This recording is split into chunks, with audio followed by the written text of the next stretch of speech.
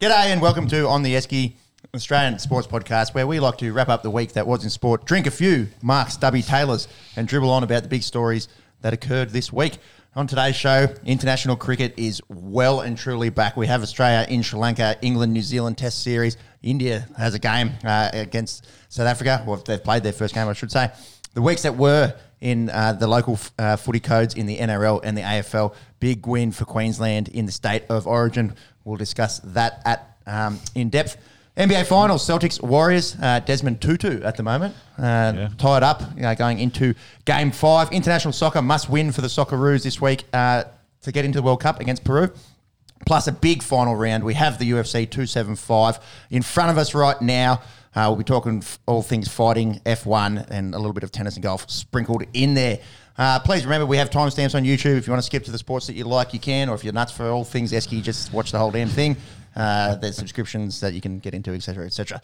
Like we always do, we start off the show by shouting a beer. And there's 4 of us here on the table today. The babies have been showered. There's been a showering of babies. And it's good to have our good friend Steam. You've seen him on the podcast before, the Adelaide correspondent, the AFL expert, and cricket nuffy, and all things sport, Patriots fan, etc., etc. Can you kick us off with your shout of beer, and how are you, mate? Yeah, I'm doing well, fellas. My shout of beer is to you lads. This is, in on a few weeks ago, you talk, if you give it out, you've got to be able to take it back, and you've given yourselves a few mops in that spirit. But then it occurred to me, you've given out plenty of beers and shout a beer, but you've never got a beer back. So I'm going to shout you these Pirate Life SA beers, so you can enjoy them on me today. And shout out to Pirate Life. If you're looking to sponsor an up-and-coming Australian sports podcast, please get at us in the comments. Thank you, Shaseem. That is something that we've never had on the podcast here before, is shouting ourselves a beer. I tend to do it without really without any prompting. It's nice to formalise these things once every now and then. Cheers, mate. Nice to have you on board. And, get me out of a baby shower, so I'm happy to be here. Sipping on a nice cold Pirate Life. Monks, that's it. On my right, we have the fastest research man in the Southern Hemisphere, allegedly, when he's on. Depends on the day of the week, yeah. Who would you like to shout a beer? And all the best with your pronunciation here. Yeah, not too easy. You mentioned when I was on a Bucks party last night, so it might be a little bit dusty today, so we'll see how quick the fingers can go. The voice sounds a little hoarse. With the typing. We had karaoke last night. Just a little bit. Yeah. It's like 4 hours. What's the go-to song?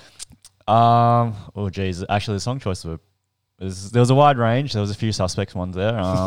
Somehow Britney Spears came up a couple of times. Hit me bunky one more time. Yeah, that's it. Yeah, right. Couldn't get past a few of the power ballad classics like Katy Perry, Firework, Taylor Swift, Mean, etc., etc. Yeah, I think Horses was on there a few times as well. Oh, good stuff. Good. Yeah. Shout a beer. So this week I am shouting Joanna JJ Trek a beer. I almost got that. I'll give you a 7 out of 10. 7 out of 10. 7 out of 10 there. Breaking, I guess, really today. A few minutes ago, she retired from the UFC. We'll probably talk a little bit more about the fight later on in the potty, but just wanted to shout her a beer on a pretty stellar career, sort of one of those pioneers, one of those forefront for women's UFC fighters. Definitely, yep. Back in the day. She ended a professional career 16-5 of 21 matches. Won the strawweight belt back in 2014. And then, defended it through to about 2018. That's impressive. And she was 14-0, so she had 5 losses in her career. So it's really only been in the last few years in her career where she lost twice to Thug Rose and now hot off the press twice to Zhang Weili. That's it, yeah. Sorry, she debuted UFC strawweight in 2014, won the belt in 2015 against Carla Esparza. Yep. Current champ. Yep. That's it. Had a bit of an unlucky run lately with losses to Shevchenko and now Weili twice. Her only losses that's a real killers. Yeah, the top end of the champions. They're all champions, aren't they? Exactly right.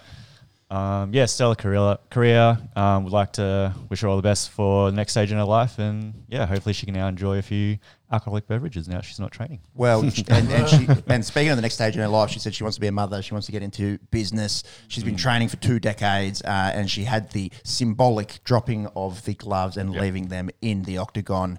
Congrats on a stellar career. Given it all she's got. Joanna That's it. Jedrzejczyk? Nah, I don't think I fucked that as well. Anyways, On to Sean. there's a lot of letters in there, and it's a Polish name. Good on you, Yeah. JJ. Shauno of fucking up people's names fame. How are you? Very good. Very good. For my Who shadow, would you like to share a beer? yeah, my shadow beer this week. I decided to cover a sport that we love to cover, being the NHL. Hockey. Yeah, the No hockey. heaps about it. There, so much. So much. Sean will name the entire Colorado Avalanche's roster right now off his head. I will struggle with 90% of the names. So, but yes, Colorado Avalanche is the guys I want to shout out. The Avs, they swept the Oilers to make it to the Stanley Cup final. I think they've been the number 1 seed the last 3 years running. Yep. This is the first time in that span that they've made it back into the big one. They take on the Tampa Bay Lightning, who won it. Did they win last year? They've won 2 in a row. They've haven't won they? the last in the two. year, So yeah, they're going for the 3-peat, although I think the New York Rangers are giving them a little bit of... Oh, they won today. So a little they, bit of problem. So they've won that series 4-2 today, I Oh, believe. okay. Yeah, Yep. they're in. Yep. So They're they're in. in. So So confirmed. Monkeys, Tampa Bay Lightning up Yeah. against my Colorado, Denver Avalanche. Well, is and it then no here, so- coincidence that when Brady went to Tampa, suddenly there's just championships galore down there? Well, that's it. Hey, Champa. It's that mentality. Russell's Like- in Denver, and our Avalanche are in the final. So there we go. Brady's out there deflating the puck, and Bill's out there spying on the opposition fucking thugman. I don't even know how thugman. That's a position now in ice hockey. The thugman. Impressive to sweep in a conference Yes. finals, isn't it? Twice. Yeah. Yeah. So Yeah, they're- well, conference finals in the second round. yeah, they've been playing some elite hockey. In that last game, they came back as well. I think they were down 5-2, and they came back, tied it up, and then won in overtime. So And you're going to give us a nice analytical breakdown of how they did that and how they implemented hockey strategy better than the other And side. that's Yeah. hockey for this week on OT. yeah, it was stick, puck, net, goals, Ice. ice. Yes. They scored more than the other team. That's how you win. That's how you win. Anyway, the Stanley Cup, the finals, the series will kick off in the next week. Very good. Coming Yeah. up. Good. From a sport that we're not qualified to talk about to a sport that we're not qualified to talk about. I will be. Well, I think we're more qualified to talk about this one. We just don't. I wasn't going to say no. If you understand the ins and outs of the breakdown, and They are both on free to air in equal amount. yeah, true that. True that. I am, of course, talking about rugby of the 15-man union variety. The local heroes. it's a big takeover. ACT Brumbies went down in a nail biter last night to the Auckland Blues, 20-19.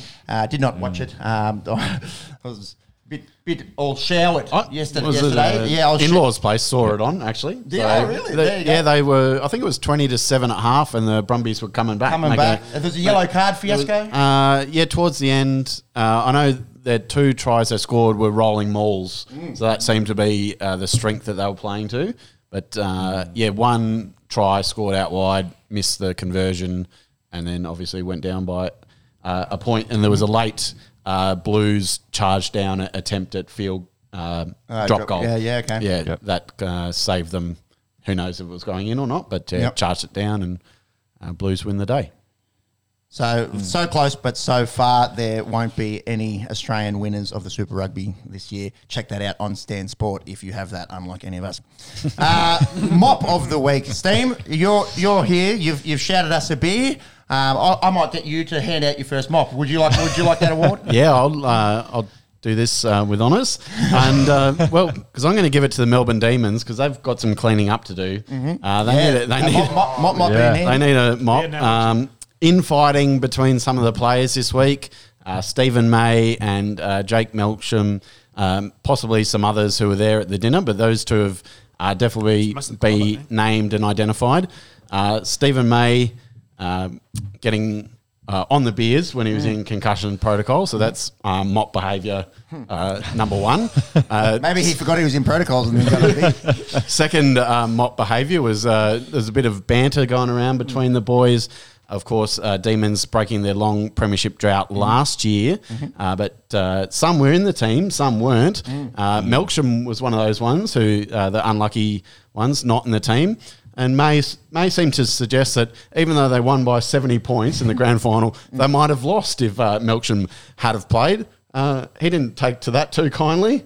A bit of rough and tumble, and now he's got a hand injury. Yeah, so that's some more mock behaviour. Yeah. And it sounds like the AFL Integrity Unit's going to do a bit of a investigation into what might have been happening there. So, yeah, wheels getting a bit wobbly for the Demons. They 2 weeks ago looked undefeatable. Yeah. 2 losses in a row, and now some moppery. Yep, book your grand final tickets, Carlton fans versus Fremantle. Interesting, this one. It's obviously a little bit that's just been said at the pub between two blokes, probably having a few beers. I don't think, they're offside with each other by all reports. But yeah, an interesting sledge, isn't it? Saying that we would have lost a grand final if you'd played, and considering they won it by 70. So it's like giving a line to one player, under or overs. So the line here for Jake Melksham 71. I will see your 71, Jake Melksham, and I think I could play in there and I'll give up 91. I'll give up 91 points if you got me in there. Up against big Tim English. Tim English, yeah. He can bounce the footy. I can't bounce the footy. You see this week as well, Max Gawn came out that Heater Shaw was saying that he's never bounced the footy ever.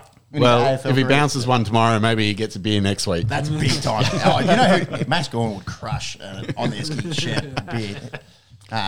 Max Gawn, if you're listening. Gus and Gorney, good podcast too as well. With, Angus Brayshaw and Maxi. Yeah, very good, very good. Maybe shout a beer, vice versa. Go both ways. That's it. We'll go on their podcast, they come on ours, etc., etc. Equal standing. Bloody hell. Before you get into the cricket, do you want to just cover this, where we're at? Yeah, so UFC 275, the co-main event, Valentina Shevchenko. The Bullet is taking on Talia Santos, and Santos was rank outsider in this one. From what we've seen, she's won 2, if not all rounds. So yeah, quite possibly all 3. It looks like Valentine's better. So we're at the end of the third round currently. So she's looked more like she's lifting in that third, and I wonder if Santos will start to gas. Championship rounds coming up. Rounds, has wrestled the shit. It's been actually a really good grappling match between the two, but Santos winning most of those exchanges so far. We'd say she's probably 3 rounds ahead. She's got a good shiner there, so definitely some shots are being landed, and she's sticking to her game plan, which is get away from the power. And the champs got all the work to do here in the championship round. Remember before the show, Sean, how we were saying the difference between Valentina Shevchenko and Valentine Holmes? Yeah, that lasted long, didn't it? That was a useless exercise. We'll see what happens here as it unfolds. But yeah, a few people probably stressing, I'd reckon, that if they chuck the house on Valentina at short odds here, I'd be interested to see how it unfolds. She is good. Santos is a good, great size, but you can just see the more power coming out here, and yeah, just whether that will start to wear down as we're in these championship rounds now. We'll see how they. Speaking of which, the champs throwing some nasty knees. I think they're gonna. I don't think that's a legal strike. I thought they were going to check her eye more than anything, because that's starting to swell up and close. So, imagine that you're up 3 rounds and if you get stopped. I think she'd be all right. I think so too. She's fine. Missing an eye poke.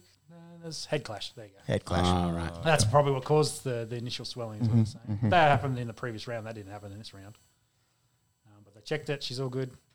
Yeah, back to hopefully not getting beaten up by Valentina here. I don't like her chances. Valentina starting to look like she's lifting for this one. Yeah, she doesn't look like she's been bashed for 3 rounds at all. Not at all. Happy to let Santos gas herself out and then go to work. Now, let's talk some cricket. There may be a or for those that are watching the clip. Excuse us as we try to talk some cricket whilst watching UFC 275. Who said men can't multitask? Me, I really struggle with it. Our missus. So the Australian cricket team is back in action. They've had 3 T20 internationals over there in Sri Lanka. They won the series 2-1 with Sri Lanka winning overnight in the 3rd dead rubber.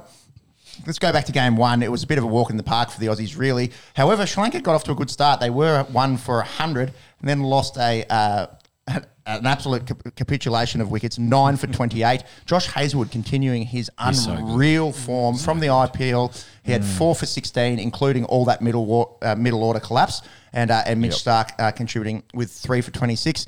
And then Warner and Finch just absolutely cruised. Australia winning by 10 wickets with 6 overs to spare. 70 not for Warner, 61 not for Finch. Steam, what happened to Mitch Stark? He gets split in this one. What happened? I think he hit his own hand in his follow-through while bowling. And so the spikes on his boot have sliced up. Index finger? I haven't seen pictures. Yeah, I but think it that's was good. down his index finger. Yeah, sliced So it up went his down, hand down. on his own boot. So yeah, I think he's missed the last 2 T20 games, and I'm not quite sure how long he is expected to be out. But pretty I think I heard week. interesting. How do you do that? Like, you kind of got to contort your body a bit while you're bowling to slice your own finger. But yeah, somehow he's done it. I heard week, and he got six stitches. There you go. Okay. Wishing him all the best, Monks. Have you seen? Yeah, index finger. It is interesting how you mentioned, the contorting of the body. I can see it happening, like the amount of rotation that these guys get and the follow through. Yeah, I can see how it could happen. But yeah, game 1, an absolute breeze for the Aussies. Good to see Finchy making some runs. His form has been. Sri Lanka don't have a left armer who can bowl in swingers. They started off bowling one of the spinners, so didn't have the big hooping swing into the pads. Started off with a nice little bit of spin bowling, so I think Finchy lapped that up. Good on you, Finchy. I'm always in his corner. He was actually named player of the series, which I think is a bit of a talking point. We'll get through the next 2 games and then we can chat about it. But yeah. Game 2 was a bit of a closer affair, although not one for those that like high-scoring games. Again, Sri Lanka batted first and just made 9 for 124. Charith Asalanka top scoring with 39. They were 2 for 7, and then Asalanka and Mendes scored a little bit, 30-odd for Mendes as well. And then the Aussies, they didn't do it as easily as they did in Game 1. No one scoring more than man of the match Matt Wade with his runner ball 26. Now, let me give you a rundown of the Aussie bowlers that probably might have been a little bit stitched up here, if you will. Kane Richardson, he had 4 for 30, including 3 for 3 in the 20th over. You'd think 4 for 30 trumps 26 at a runner ball, wouldn't you? Especially, I think his last 4 runs, the 4 runs to win the game, were an outside edge that went past the keeper. And so he was on 22 off 25 until that last 4. So always plenty of that in my wagon. You think a 4 for 30 where you've taken 3 in that all important 20th over, might be more worthy of a man of the match. A little bit stiff there. What about Jai Richardson taking blokes' heads off, and then making them fall on their own stumps? Yeah, you feel a bit bad. That was Kusal Mendes who got out. Yes, a bit of a bumper, and just lost control of where his bat was going, swung back around. And it reminded me, hit wicket, not a dismissal you see very often, but the last one that came to my mind was Adelaide Test match, Butler putting up That's right. a very resistant, very slow-moving, just anchored himself to the crease and eventually anchored himself too deep in the crease and stood on his own stumps. And again, that same bowler, Jai Richardson. Yeah. So... well, maybe that's a testament to what Jai Richardson is doing and the pace that he's creating. Pace and bounce. Yeah, and the bounce and getting blokes, who normally, like a Joss Butler, eat pieces of shit for breakfast, forcing him back, in his crease. So maybe a testament to the wheels of Jai.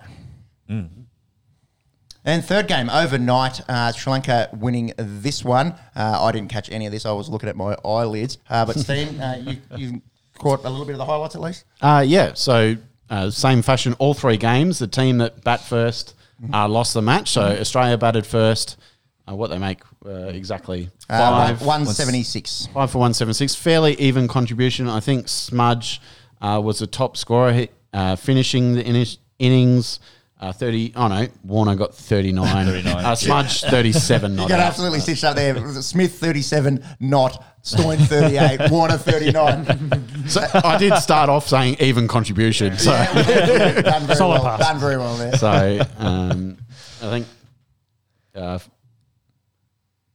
where we go. So Sri Lanka in the run chase, they got to position about needing 60 off the last 4. So you think that's in the Aussies' favour. It was the Sri Lankan captain, I've done a Sean. Go on then. Darshan Shanaka. Yeah, I'll pay that. He was 6 off 12, finished up with 54 off 25. So he went absolutely ham. I think he got each of the bowlers. He got Richardson of the Jai and Kane variety and got Hazelwood as well. I think Hazelwood's first 3 overs went for 10. Yeah. He finished up with 2 for 25, so he didn't get belted. But Kane Richardson. What about his scoring figures there? Yes, Poor very Kane. different last over. Richardson given the 20th as he was in the second T20, bowled 3 wides, got smacked for a 6 and a couple of 4s. They needed 18 off the last over, got to 1 off the last ball, and he bowled a wide, and that was it. And so Sri Lankan skipper saw them home. Series finishes 2-1. And as I said, Finchie, who didn't get any man of the matches, I didn't think, got man of the series. He had 29 last night. I'm just trying to chase up what he had there in game 2. Good. I think to see. I probably would have said Hazelwood. Yeah, I think that's fair as well. Yeah. Probably the only thing, like, he didn't get any wickets in the second T20, but he was very economical. I think he did 0 for 16 off 4. So, 4 and over in T20 internationals. People need to be talking about Josh Hazelwood's white ball form. Yeah. Because for so long it's been, Josh Hazelwood, he bowls the line and length, he's McGrath-esque, he's a test bowler, and chuck him in that one day squad. Well, the recent chat as well is like getting left out of the test squad because they want more of a fire option than in the squad there, and his form's been unreal. I don't think we can doubt. There's a reason why line and length works in Test match cricket, and it works in ODI and T20 cricket also. His series stats, he bowled 12 overs, 2 maidens, pretty impressive, 6 for 57. Economy, 4.75. Across 3 matches. Yeah, so average, that's average 9.5. That's why I give him player of Yep. the series. Yeah, Finchie, well done on making runs. But, no, but you got that's 100 a robbery. runs. That's a robbery. Yeah. Where is Shannon Knoll and Guy Sebastian? Whoever's, Mop giving Wade man of the match in game 2. So whoever's given out man of match, man of series. Yeah. Warner made more runs than Finch. Yeah. Warner had 130 at 65. Finch 114 at 57. Finch slightly higher strike rate. Maybe it's just, good on you, Finchie. Given the old boys, you got a few runs there, mate. Good on you. Anthony Brazzullo, second grade AFL Coaches Award. Thanks for trying. Maybe skipper for leading the team Leadership, or something. I don't know. Well, speaking of... I can't justify it. Going forward, Finch, and I think we've spoken about it before on the Esky, but Finch he's got the keys for the World Cup. They said, we'll back you in, Yeah. That's probably his last tournament. You get this tournament, and then from we there... win the tournament, retire. From there, we'll reassess. Speaking of, as well, that we've got white ball coming up in Sri Lanka, five ODIs, but Oz A is over there at the moment, and I like how they've sort of done this co-current kind of format.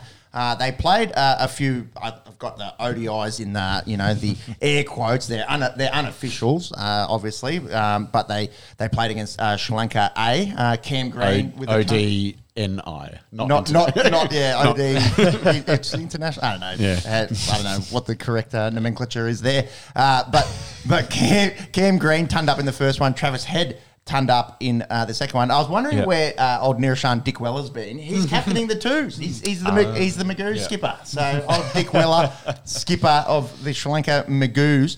The Oz A players, a lot of guys that you'd kind of expect, guys that have been in and out, guys that have played a fair bit of Test cricket in there. The fellas that I wanted to mention, Henry Hunt, He actually captained the second game, so he's been making a lot of runs for SA South opening Australia. back, yeah. He's Young fella. He's from rural New South Wales. He's from Cowra, I think, up the road from us here. I think he's kind of been highlighted as maybe a potential test player in the future and maybe a potential leader. So good to see Henry Hunt getting his just desserts, and also the spinners that they took over there. So Zamps is back here. His missus is having a baby. So Zampa normally Agar's been the Agar's been in the ones T20s, the ones, and then the twos guys. I like this. Is so good. It's so club footy. It's so club footy. So they took over Todd Murphy. 21-year-old Victoria. Never heard of this dude. Yeah, I listened to the Grade Cricketer. Shout out, much better cricket podcast than this one. I'd like to Debatable. No. I'd like to Thanks for hear your their vote of thoughts confidence on, there, I'd like to hear yeah. their thoughts on the NFL or something. But anyways, they had a chat with him, and he played 2 games for Victoria as a fill-in for John Holland. He's had a few seasons playing grade cricket for St Kilda. Shout out Shane Warne. He's an offie, and in the conversation of when Nathan Lyon retires, who's going to be our frontline guy? Right. Again, this is very early, early speculation. For 2 first-class games, you were saying it's very, very early to get a Auss crack. First-class games, but you don't want to put too much pressure on the young bloke. Yeah. But just a name to keep in your radar, cricket fans. Todd Murphy, and then Matt Kuhneman and Tanveer Sanger, a touch older. Sanger's only 22, I believe. He's young. Yeah. That they also took them over, and you know how we're saying we can't have 3 spinners in a T. On the IPL in OTE in our IPL team that we named last week. Well, turns out you can in an unofficial ODI. They went with the 3 spinners and just Steketee and Hardy as the quicks. So yeah, very, very interesting. And it's almost as interesting as the ones. You know, as a Magoo's man myself, you see, who are they highlighting? Who's going to be the future of Australian cricket? We've got an aging.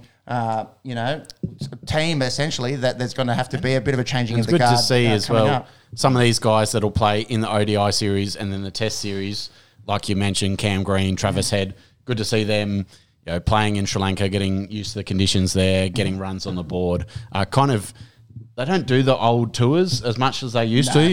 Where you have this, where you have. Your top flight team, and then your second team, playing the local county team or whatever. Yep. So it's good to see multiple level games happening on the tour. Your opportunity for the guys who are in the different teams and the different formats to have a crack, get in form, get used to conditions. So, and just more sport, more cricket. We love it. Indeed, Sean.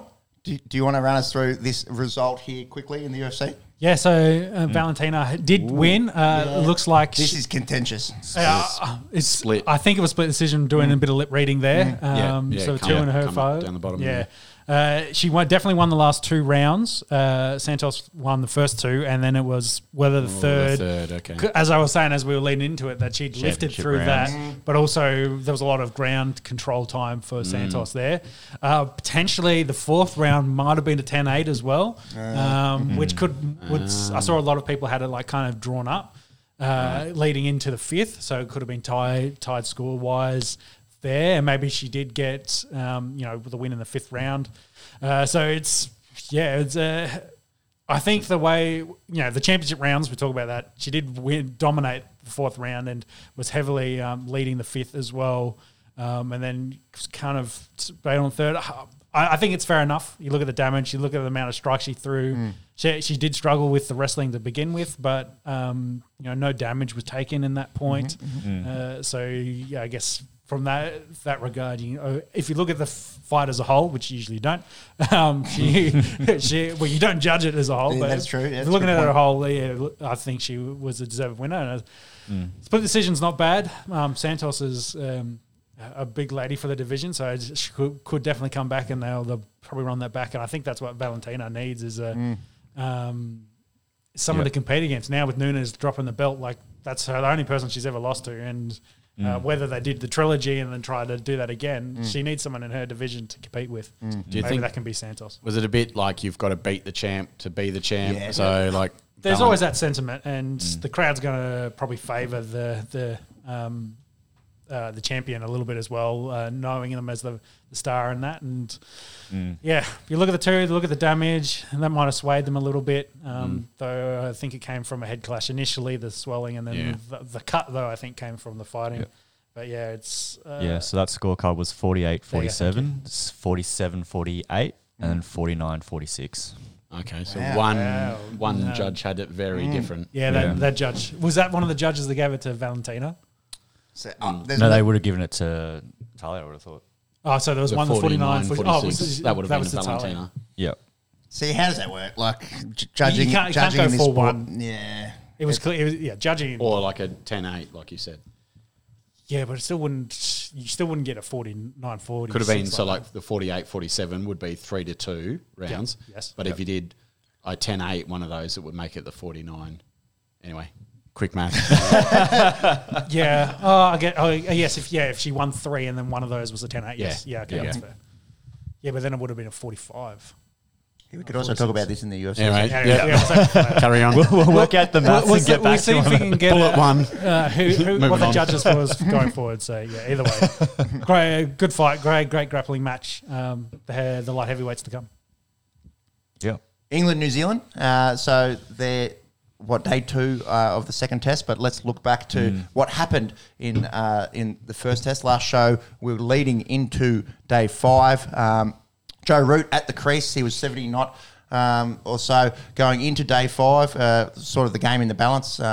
They were 5 for, and he saves the Poms again. He reached 10,000 test runs. Is the same stroke that he hit his 100. So that was nice. Any OCD sort of people out there would have get those juices going. And then it was the exact same age to the day that Alistair Cook also achieved the feat. Did you see as well during the week, Andy Lee of Hamish and Andy fame made a bet with one of his mates 8 years ago at 150 to 1 odds that Root would not make 10,000, and his mate said, "Oh yeah, you're on." So 150 to 1.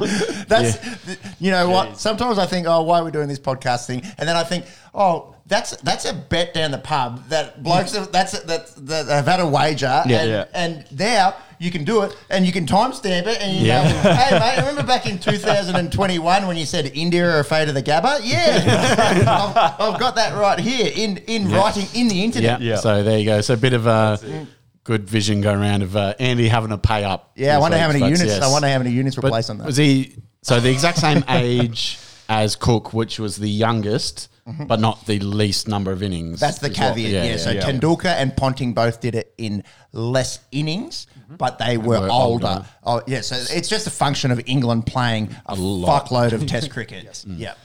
So in terms of joint youngest ever. yes, yeah, to the day. Do you get the hours and fucking seconds out? Yeah, Get the birth certificates Get the out. birth certificate. We need birth certificates. I guarantee if those two were at the pub, they probably would. I want Barack I don't Obama's think birth the certificate, English and I team- want Joe Root's birth certificate. That's my Trump right there. I don't think the English team care too much about birth certificates and where their players come from. Chat. Can we get, actually, as Australian fans, can we get the birth certificate of Marnus, his don't whole, worry about that. of his whole squad? Yeah, look, I'll sacrifice. I love Marnus, but I'll sacrifice him if What is it, England stone can and only glass play houses? England-born players. Sorry, Marnus, I love you. You'll do very well for South Africa. Okay. Let's not get Second into eligibility test chat. is underway. And New Zealand made a fuckload, didn't they? They got sent in and made 500. That is such a fuck you. Daryl Mitchell, yeah. almost double ton. I think he was in the 190s. You got the And card there, Maz. Blundell. I think they had a big partnership in the first test, and they had a bigger partnership. I think in the 280s or 290s. Yeah, I for think the they were partnership. 4 for 160 or something. And then took them to just over 400 Yep. in the partnership. So, and what that England won for 90 at the end of day 3, is it? No, day 2. Day 2. Yep. Okay, so New Zealand scored nice and quick. Yep, runs bonanza, So 553. 3 days to go. So you'd think either New Zealand win or draw. Yep. But yeah, good to see the Kiwi brothers going out and sticking it to the England Well, they've been / very, fake birth certificates team. hot and cold since that Test Championship. Haven't they? They lose to Bangladesh at home. Yeah. Are they still dead last? No, they bump up with the that Poms win? are. Yeah, that's what I'm saying. The Pom's still dead Oh, last. with or the would they win? No, I think with the win, I think they went up. I think they're about 8th. World Test Anyway. Championship. Can you bring that one up? We'll bring that one up, yep. yeah. The beauties of live podcasting. Interesting. New Zealand have been so hot and cold, but they always play okay in England. Obviously, Yeah. the first test, if it wasn't for Joe Root, New Zealand go out and win that one, and definitely in pole position here. Yeah, England they're not dead last because Bangladesh are behind them. Yeah. And then New Zealand is 7th currently in the ICC World Test Championship. I was getting asked this week by my boss, shout out to JJ, if you're listening, how the rankings work in the World Test Championship in terms of points. Who the fuck knows? Yeah, that was my answer. A la player rankings, who decides 1 through 10 and all the, it's all written out. It's like FIFA rankings, but do they make sense? No. Is there any way to explain it? And there's different weightings for different games, and then there's a possibility Level of competition, that etc. Australia's ranking, because they're playing Sri Lanka, who's lower rank, if they win their test matches, they could still go down because Sri Lanka is a lower ranked team. Yeah.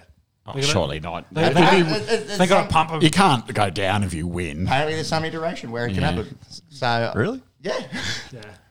It probably has to do with close matches versus you got a shit pump them. So. Okay, without doing too much in-depth research, so the point distribution, so you get 12 points for a win, 6 points for a tie, 4 points for a draw, and 0 points for a loss. And then those points are associated with percentages. So 100 points for the win, 50 points for a tie, 33 for a draw, 0 points for the loss. So I guess that play, so you get your points, and then I guess depending on Level your of percentage. competition, But there's how weighting. much you That's win. the percentage is where it's weighted, and then you also get deducted points, I think, for slow run rates. Yeah. Overrated. Yeah. Yeah. Sorry, so Imagine you get deducted for slowing That'd be good. Petrara, I'm sick of this. I'm sick of this. Deducting. You're out. yeah. Yes, I don't know. The weighting must play into effect based Win on how much you percentage is probably the biggest. And I think we're difference. getting, and also I'm talking about the rankings compared to the World Test Championship, because I think that's pretty cut and dry in the World Test. It's just the top yeah. two. It's- Go and play the final. Yeah. Yeah. The math to get into there is what we're Yeah. just killing. Anyways, All right. we had a tangent and we chose the quick maths route, and it probably made for horrible listening. Thank you to anyone We'll that stuck through. learn the there. lesson one day. Yeah, I don't think Nah. so. 50th time's the charm. Yeah, we might learn it in 3.5 years, which is how many days, or quick maths and work it out. India playing South Africa, highly anticipated series here. We saw the South Africans doing quite well in the IPL. We've got a 5-match T20 series happening in India, so a few of those South Africans gone straight into this one. The first T20 international has already happened, but what's the go here? India kind of blooding a few new guys. Yeah, I'm not sure on the reason. So the openers were Ishan Kishan and Ruturaj Gaikwad, which screamed to me, obviously, no KL Rahul of second most runs in the IPL and fairly Indian mainstay, as well as skipper Rohit Sharma. So I'm not sure on the reasons why they didn't get picked. I think they just come off the IPL season. True. So be a bit of resting. But I also think leading into the World Cup, those guys are established. Let's see. We've got all this depth that True. we've been talking about through the True. IPL. Yeah. Yes. Let's try some. Let's try some. You should come to the But triage. there was that there was no Rohit made for interesting who's going to be skipper because Shreyas Iyer, KKR captain, Rishabh Pant, DC captain, and Hardik Pandya Our boy Duke. of on the and, SB11 captaincy you boys fame. spoke about it last week, all in the squad. Pant gets the captain gig over Shreyas and Hardik. I'm not sure I would agree with that. From the outside looking in, I like what you guys said about Hardik last week. Pant seems like he can win you a game, but he could also lose you a game. I reckon Pant Shreyas has some like favourite son, as in true. I think we talked about in the past. He's most likely maybe the next one to take over the Indian Yeah. captaincy. So Bit of grooming. Bit of grooming. Yes, they love Yeah. a little bit of grooming. So yeah. I like to be groomed. Pant seems a bit more up and down, where Shreyas and Hardik seem a bit more level. Yeah. To me, I agree. but yeah, India make 4 for 211, and Ishan Kishan up top of the order made 76 as their top run scorer. But that got chased down by the South Africans. Unbelievable, yeah. With 5 balls to spare, and it was that man of OTE team of the tournament, David Miller, 64 not out of 31, so striking over 200. Saw them home, got a lot of help from Rassie van der Dusen as well, 75 not out. Well, they came with a full squad, didn't they? They would have probably World Cup. Yeah, so squad. QDK opened with Bavuma. And Pretorius, Miller, Rabada, Nortje. Yeah, so a lot of those guys who are there for the IPL. And so the second match is happening later today. Yep. It'll be interesting to see how that all unfolds. If you like high-scoring affairs and runs, Over 200, yeah. That's right. What we haven't seen in the Sri Lanka Australia series, maybe keeping an eye on this one, is the way to go. Just mentioning Hardik as well with the bat. 31 of 12 balls, if you don't mind, striking at 260. He is in some kind of form at present. From the cricket, back Is that to cricket? That's done? Yeah, just quickly back to James, the do you UFC. wanna- We do you wanna have refresh that? Yuri Prohaka It's just a bit laggy. walking out against Glover Teixeira for the light heavyweight championship of the world. Again, apologies if during our NBA or rugby league discussion you hear that will be us reacting to this fight. NBA is. Finals time. Oh, and what a final series. Desmond. We haven't really had a really close back and forth game where it comes down to the last shot. But what we have has had this pendulum back and forth, alternating wins, a few away Big wins. momentum swings. A few blowouts, and it's really making for an enticing series, which is currently at a Archbishop of South Africa, Desmond Tutu. Game 1 was won by Boston. We covered that last week. Then we had 3 games this week. Game 2, Golden State take that one out by 19 points. Steph Curry, 29. They were showing highlights of Steph playing defense. Steph, not renowned for his defense, but he was tenacious in trying to guard Tatum and the likes. They built a big lead early, didn't they, in this game? This was a blow. Yeah, this was First a quarter, big old blowout. And then game 3. Celtics, Now in Boston. Celtics take that one back. Yep. So, and if you listen to the tape, I did say that I think Warriors win game 2 at home to make it a interesting series. That was really based on heart more than any kind of analysis. Came true. You know? Yeah, that's it. Play all the other stuff that was predicted that didn't Don't worry come about true. it. Yeah, the world was going to end in 2012. Obviously, I didn't really think that. Shout out to the Mayans. But the Celtics take this one. Jaylen Brown probably had his best game of the finals so far, and it's that team attack, that 3-headed approach where Brown, Tatum, and Smart can all hit you for over 24 in this one. I wish they got 25 because it's better for punting and OCD and the rest of it. And Steph Curry was really good, but not good enough in game 3. Game 4. Steph goes out there and drops 43. And who was talking that shit on him? Stephen A. Smith? I think so. Stephen A. Smith and talking shit? Jeez. Hot take there, yeah. They don't go in the same sentence, do they? What was Surprise, the stat? What was the surprise. stat there, Shauno? I think the conversation he was getting shat on was he wasn't in that same league as LeBron and Jordan. Is anyone? Great question. But then Curry drops the 43, which is another 40-plus game for him, and he equals the most 40-plus games in finals that LeBron and Jordan had. So Without he's in being finals MVP, that's a bit contentious there by itself. Well, he's got 3 more games in this series. Well, and if the Warriors win, he's the MVP. yeah, I think so, yeah. Yeah. What did you think about the crowd in Boston? Yeah, nasty. Yeah. You Fuck always- you, Draymond. Yeah, but that's what they're like. Boston notorious for it. Philadelphia notorious for it. New York notorious for it. You'd want to have thick skin in some of those arenas. Gets cold up in the northeast. You get a bit gotta get angry. You get a bit I've seen upset any about of these things. Bill Burr stand up. He's got there and he's got that Boston accent and he's just a bit angry all the time and never gets any sun. Not like this, Golden State, love each other. Yeah, that's right. Yeah. Well, there's been tape that came out of, I think, when the Cavaliers were playing there, LeBron and Golden State fans getting stuck in LeBron, saying some nasty things as well. So it goes both ways. What don't it? losers? You're in enemy territory. What do you expect? Could you imagine just being a normal working man that likes to drink a few beers and go to the sport and abuse super athletes that are 10 million times more talented than you could ever be? What fucking losers. Who would do it? But yeah, hostile environment indeed. Me and Stan have been in that building, by the way, 2008. Saw a leprechaun jump over Usain Bolt there. Yeah, dude, actually, we saw the Chicago I think Bulls. I'm making it up. We saw the Chicago Bulls play the Boston Celtics, and this is like peak, like Celtics, I'm talking... went to go point to Rajon Rondo there, Paul Pierce, Kevin Garnett, and Ray Allen, and that kind of crew. And the highlight of that game was the leprechaun jumping over Usain Bolt in the halftime show, and Brian Scalabrine coming off the bench for the Chicago Bulls. For the Boston Celtics, my mistake. And the whole crowd just loving this big Scalabrine. Scalabrine.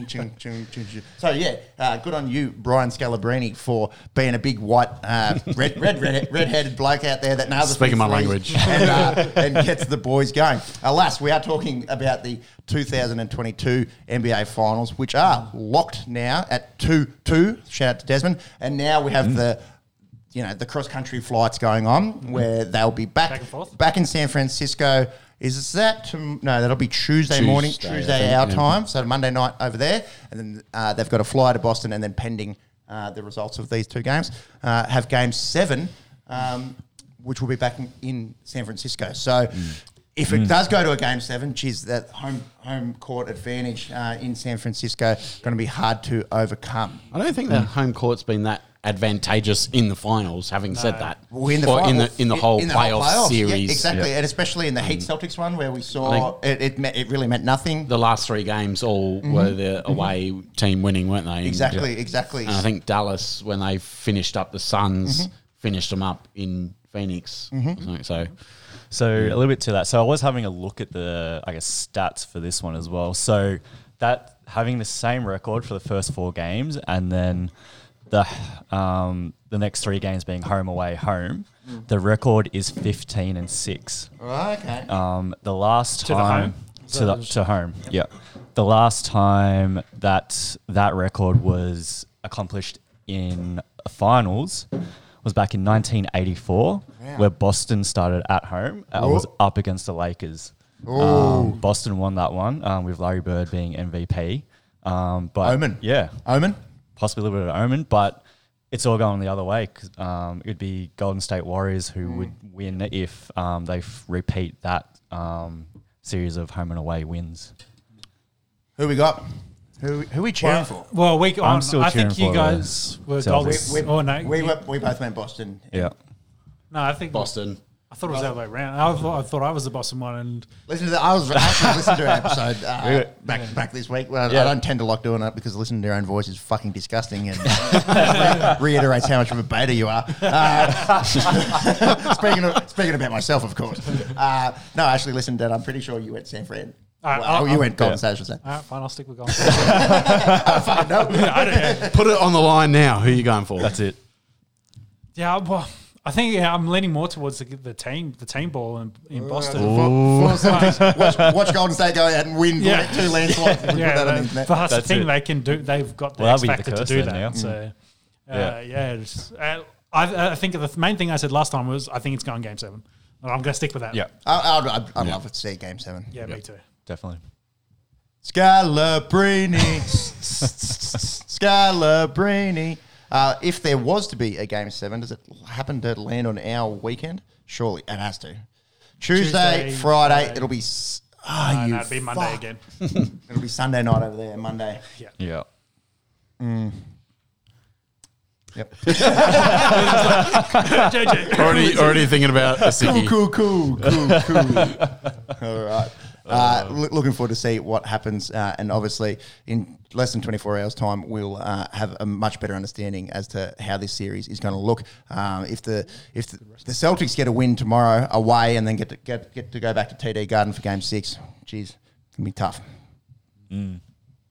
NRL State of Origin the marquee. Queenslander. I deleted it from the notes. Why are you wearing a blue shirt? just to rub it in. Fuck you guys.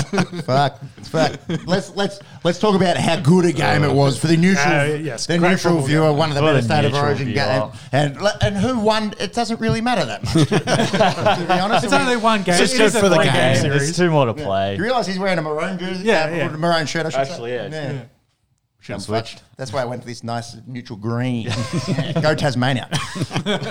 All right, 80,000 in Stadium Australia, the biggest rugby league crowd in the post-COVID era. Did you see they were struggling initially They only sold out tickets on the day. So Yeah, crazy, huh? Yeah, right. I wonder if that was a pricing issue. Cost of living in Cost Sydney. of living. NRL problems. Yeah, Sydney issue, perhaps. Yeah.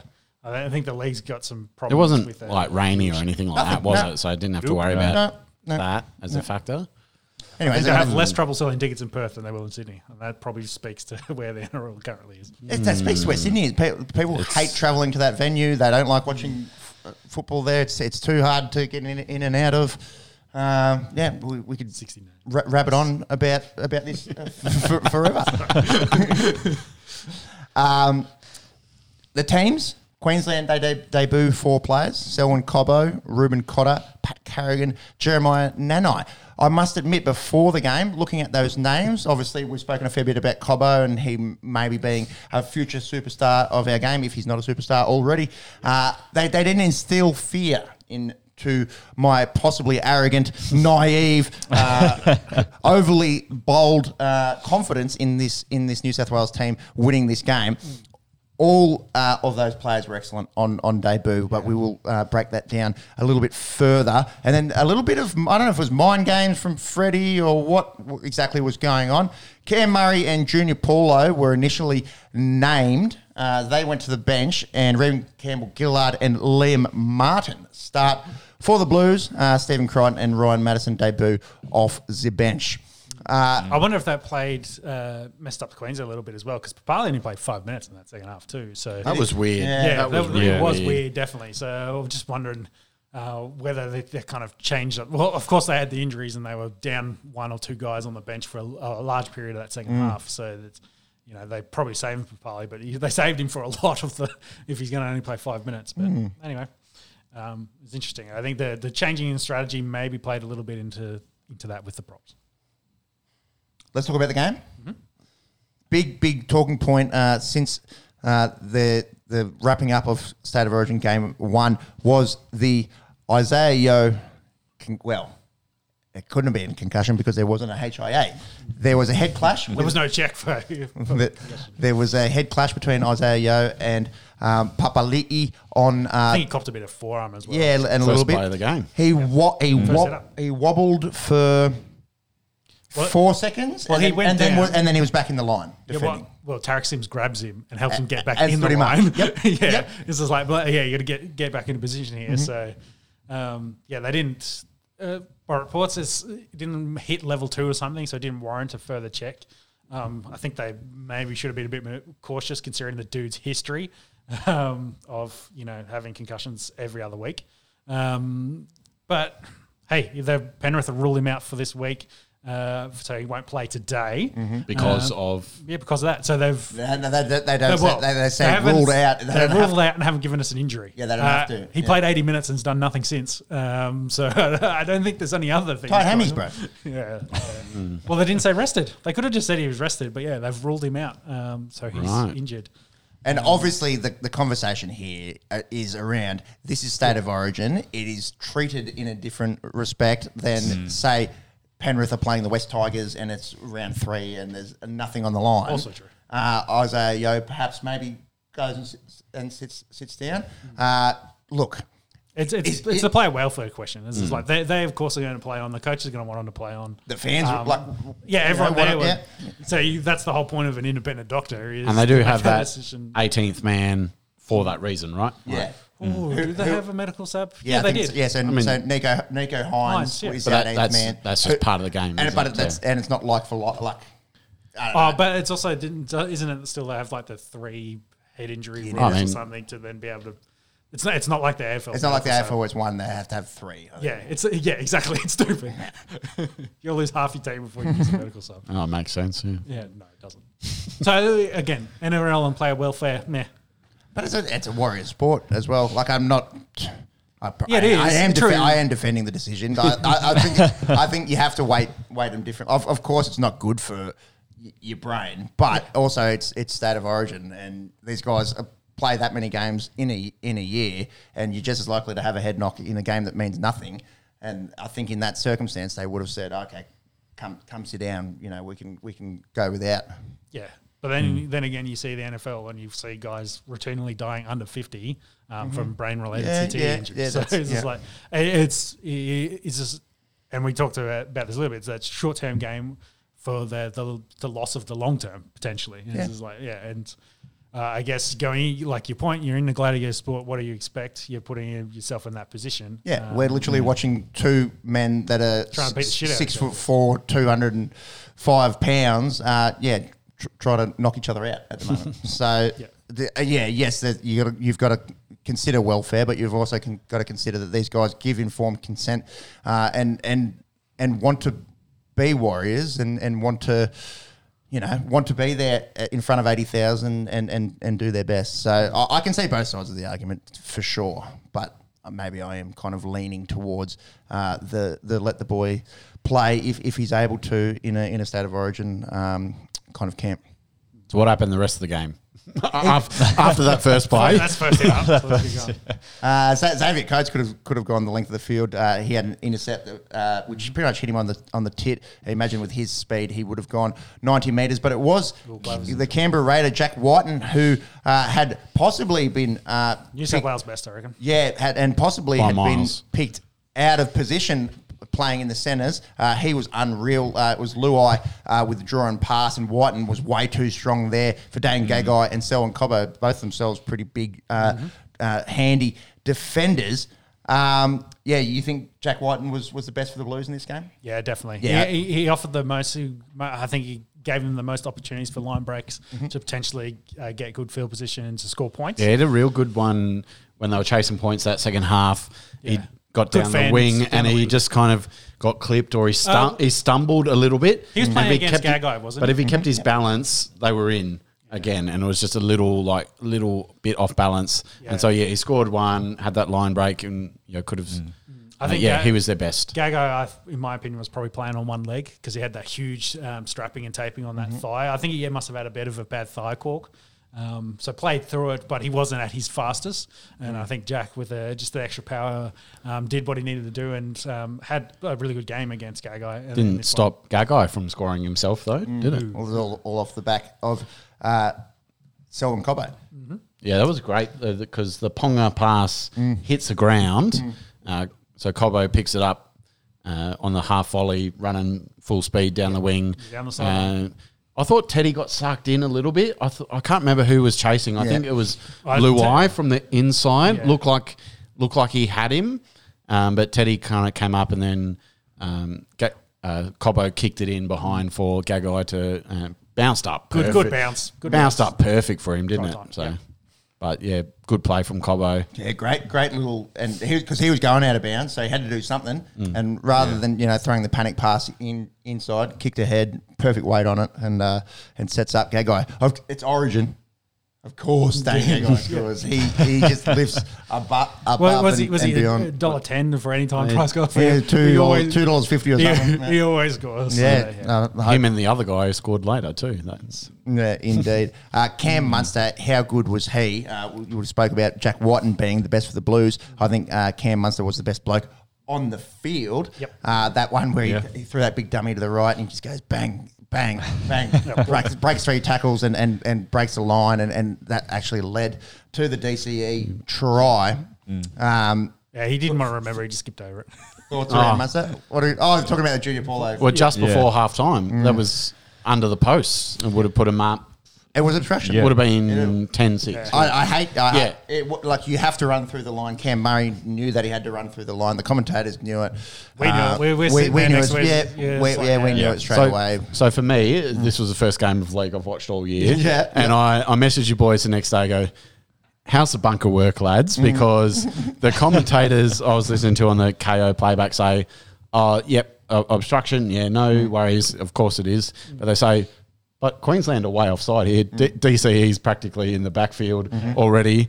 And does bunker not look at that? And you guys just went, who knows how the bunker works? And I thought, okay, Well, that's been every week, every game. Every week, the talking point in terms of officiating is what is the bunker going? Like, why is it there? If they're going to look at things 1,000 times, and Well, still, why is it there if it's going to fuck it up? it's still because that was an interesting They thing still for get it me wrong. because I kind of was thinking through anytime there's a referral in cricket, they check everything And they get- check is it sneak, you know, even if it's like even if it's missed Yeah, it they've got the it's procedure. by methodical. miles, Yeah, it's like there's procedure. let's check for court, So- let's check for LBW. So the whatever, big difference, like. I guess, in this analogy is cricket is a slower paced game, especially in True. Test cricket. Whereas everyone complains it's the rugby league's got to be fast paced, all these stoppages. So they, I think they've got a set thing they got to like look through and do it as quickly as they can, get to a result, game on, keep playing. Versus, let's spend 3 minutes, Not make going sure to we check check for everything. offside. Not going to check Yeah. for Yeah, but even to that, like they do check all tries anyway. So like when they're setting up for the kick, they go back and review it, and then if they but do but suspect something, it's a then they go 30-second and thing. then That's what I'm getting at. It's not let's go through everything yeah. and check. I think it's more just they've got their blinkers on. Like, all right, we're dealing with a try. We'll look for obstruction or Yeah, well, the ref like sent that, it we up don't as care about. I've got possible obstruction. Can you check it? So that's what Yeah. they're. I mean, like to be honest, the ref if it probably should was have picked the offside and called a penalty. to be honest, if it is a penalty, then they probably kick the 2 and go in a half at 6-6, and it probably doesn't make a difference to the end result. I But think it's it was fair. just interesting for me as I think it's fair in that they go, yep, no try, obstruction, but offside, penalty. What do you want to do? And they can make a decision from there. Like, I get in my mind that's fair. That's the outcome. But you know what the bunkers like? They'll miss that and they focus Well, on they the Jimmy weren't. Paulo thing, and they weren't done for the game. Yeah, then they were weren't they? done, of course. They were They called got- upon again. They got the Cameron Murray thing right in regards to Yeah, that was the obstruction. Yeah, Like, yeah. It was pretty clear with understanding. You run on the line, you stop on the line and impede people, then they're always going to call that, unfortunately. And then after halftime, back to the bunker. When the DCE Yeah. off that try that off the scrum that Munster set up with that Indeed. line break. Yeah, so DCE walks in untouched, no one within cooee of him. Yep. It was Tarek Sims, which had kind of... And Tedesco, they both Both. yeah, overread but Tarek's in the line, and then Teddy's Yeah. the fullback. I think Teddy probably has reason to be If anything, overcommitting. yes, should has be reason to be overcommitting. Whereas overcommitting. Tarek Yeah. seems as like the man he's meant to be marking is DC. Yeah, Yes, correct. Yeah. So and look, if you're trying to defend these right outside backs of Queensland who had been very good, I can see why he was trying to get a little bit of a head start heading over to defend to his left there. But that was one of the softest tries you'll ever see in State of Origin football, wasn't it? And DCE could barely believe it. I think that he'd walked in. Do you think that's a film thing that they did with Slater and looking at set plays and Potentially, or maybe just to read DCE, could see though, like, hey, they're overcommitted over here. I'm just gonna I'll chance my arm. I'll run this one and see what happens. It wasn't even a big right foot step. It was just pretty a little just one. a little- Yeah, We it were was sort of just that talking Teddy about- was bolting that hard to the outside. Yeah. So- And you're talking about like, I guess the play of, or the emphasis of having a scrum in NRL and stuff like, is exactly like it's still. That's why they That's why have they it. keep him. Yeah.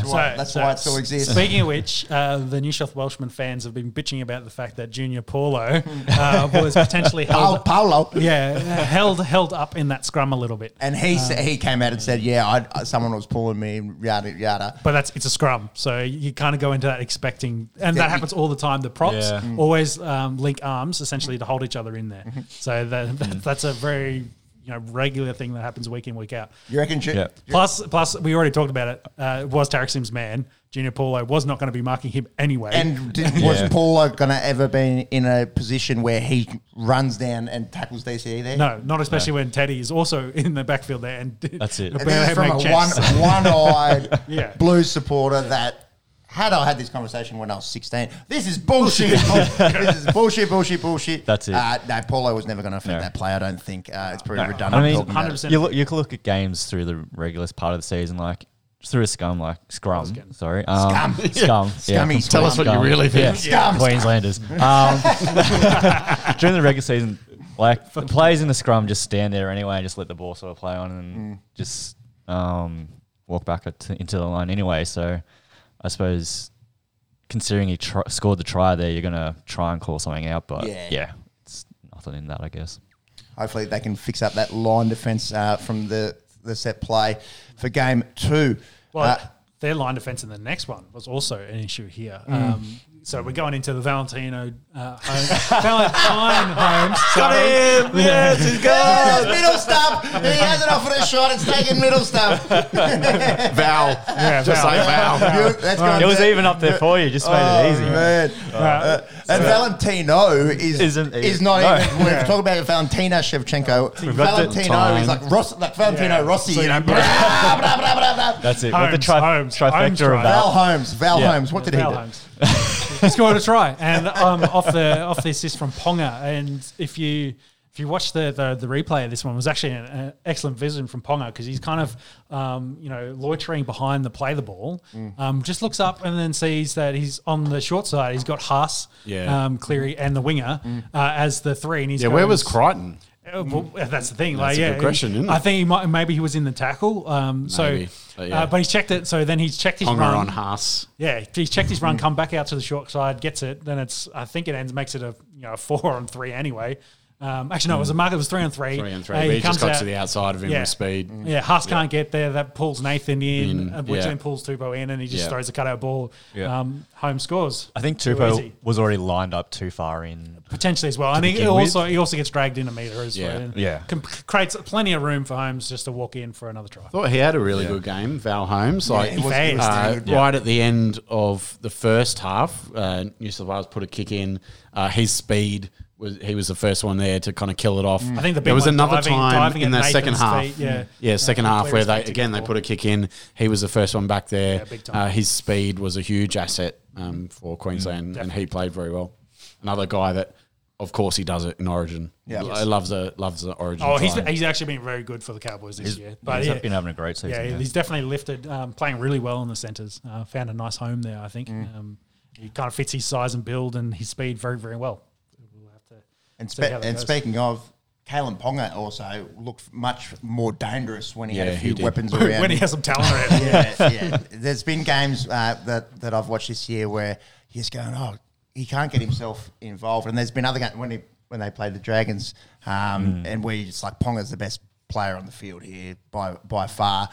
So just needed a little bit of cattle around him. You see the photo doing the rounds of him with Billy Slater back in 2013, I think. And he would have been young. Ponga was playing under 16s or something, and he's a lean little thing. Yeah. His hair's looking very red, and then the photo obviously of him embracing Billy Slater, next to it, 8 years down the track or whatever it was. It's nice to see.